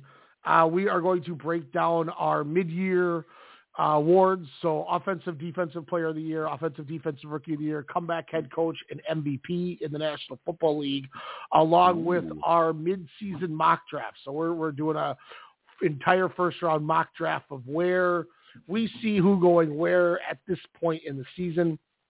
Also talk some NBA with the the in-season tournament. I want to touch on how Karl Anthony Towns is a hoe, and couldn't believe watching Draymond choke Rudy Gobert, and he just stood there going, "Hey, let him go! What are you doing?" I was about to ask you, who would you have preferred to see choked out, Gobert or Towns? I would have rather seen Towns get choked out and Gobert not help him, just like Towns didn't help him. Even though I think Gobert would have punched the shit out of him. Yeah, he would have. He would have. He would have fixed his teeth. He would have smoked Draymond with a two-piece. Yeah. Instead, Towns is just hugging them. Guys, I'm Towns. Right. And he's playing really good, too, which is great. But he's still such a bitch. But yeah, I still think 3-4 years ago was the best trading opportunity for him. Yeah. But I think right now the best thing we could get is like OG Anunoby and a first-rounder from Toronto. That's what I think his value is. Which OG Anunoby, to be fair, guarded the best player on the opposing team more than any player in the entire league did last year. That's what I'm saying. Like, if you put that defense with Towns, and oh my God, like he's one of the best in the league, but it's just his defense is, and that's why they got Gobert, because the man can block. And Jaden McDaniels was number 3 in that on-ball all-star list behind Anunoby, and I can't remember who was number 2. It slips my mind, but yeah. But it's and then been a fun basketball season, that's for sure. MLB awards came out, and we had 4 unanimous award winners this year, which blows my mind. Garrett Cole got all 30 votes for AL Cy Young. Gunnar Henderson got all 30 votes for AL Rookie of the Year. Shohei Ohtani got all 30 votes for AL MVP. And Ronald Acuna got all 30 votes for NL MVP. Wow. And I can't remember who won the NL Cy Young, but they got 28 of the 30 votes too. So it was almost a unanimous Cy Young and MVP on both leagues, which I don't think has ever happened before. Really? So we'll talk that, and as we're getting towards winter meeting time, we'll talk about Ohtani, where he could end up. We'll dive into a little boxing tonight. Emmanuel Navarrete defends his title, and we also have Shakur Stevenson defending his title tonight as well in a random Thursday down at Mandalay Bay. And then also we're going to kind of talk the Showtime is officially done with boxing, like HBO was last year. Yes. Showtime's, and the last card Showtime is running is at the Armory on December 15th, I think, with a David Morrell world title fight. Whew. So, gotta go to that. So gotta get my credentials to that. So how was Ohtani MVP when their team was horrible? So like they're saying they would have lost more games? Yeah. He had like one of the biggest wins above replacement like in the history of the league. Like, I get that, but like MVP is like supposed to be like, hey, without this team or without him on a team, they would suck even more. Like, I don't know. I think what you gotta look at with Ohtani is he went 10-5 and led the league in strikeouts, I believe, this year. And on top of that, he had 151 hits, 44 homers, and 95 RBIs with 20 steals. So he was like one of the runners-up for the Cy Young on top of it. Jesus. Oh, I'm not denying his talents, but I mean, I don't know. I'm just happy the Cubs are shopping for him. So. Yeah, I would love him to go Cubs or Dodgers. I think he's going to end up in like Seattle or San Francisco. I wouldn't mind Seattle because they did right with Ichiro, but I do not want him to go to the Giants. No. That's like the number one thing I don't want. Cubbies. But Cubs I would be totally fine with. Yeah, and then he would bust and. No. The overexposure and No, this guy is like the man. He's talk about a sure thing. And like he's still going to get put him in a Chicago uniform. And that quickly changed. No, don't say it it's that happened way. in all sports. Positivity. Yeah, his wins above replacement last year was a 6. Jesus. they said next year he's probably not going to be able to pitch because he's having that Tommy John's. But, yeah. Okay, cool. I still got, the 44 homers, 95 RBIs, 151 hits. Oh, excuse me, I lied. His wins above replacement was a 10 last year. Excuse me. It was even better than I thought. My God. Yeah, you could argue last year was the best season any player has ever had in a season in baseball. Oh, wow. It's ridiculous how good he is. Breaking news, NWA expected to make roster production cuts. I didn't know it could get worse. Whoa, who else can they get rid of? This weekend's NWA tapings will be running with a bare bones crew with only contracted talent.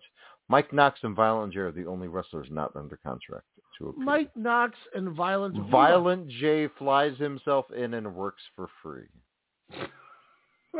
Maybe they could sign Kenny King, who left Impact again. No, he's the signing for Saturday. Oh no! And then Powerhouse Hobbs is going to slap him. Hell yeah! All right, say goodnight, Ryan. Hey, Full Gears this Saturday. Hell yeah! Report. On the internet. Bye, Ryan. Bye, Ryan.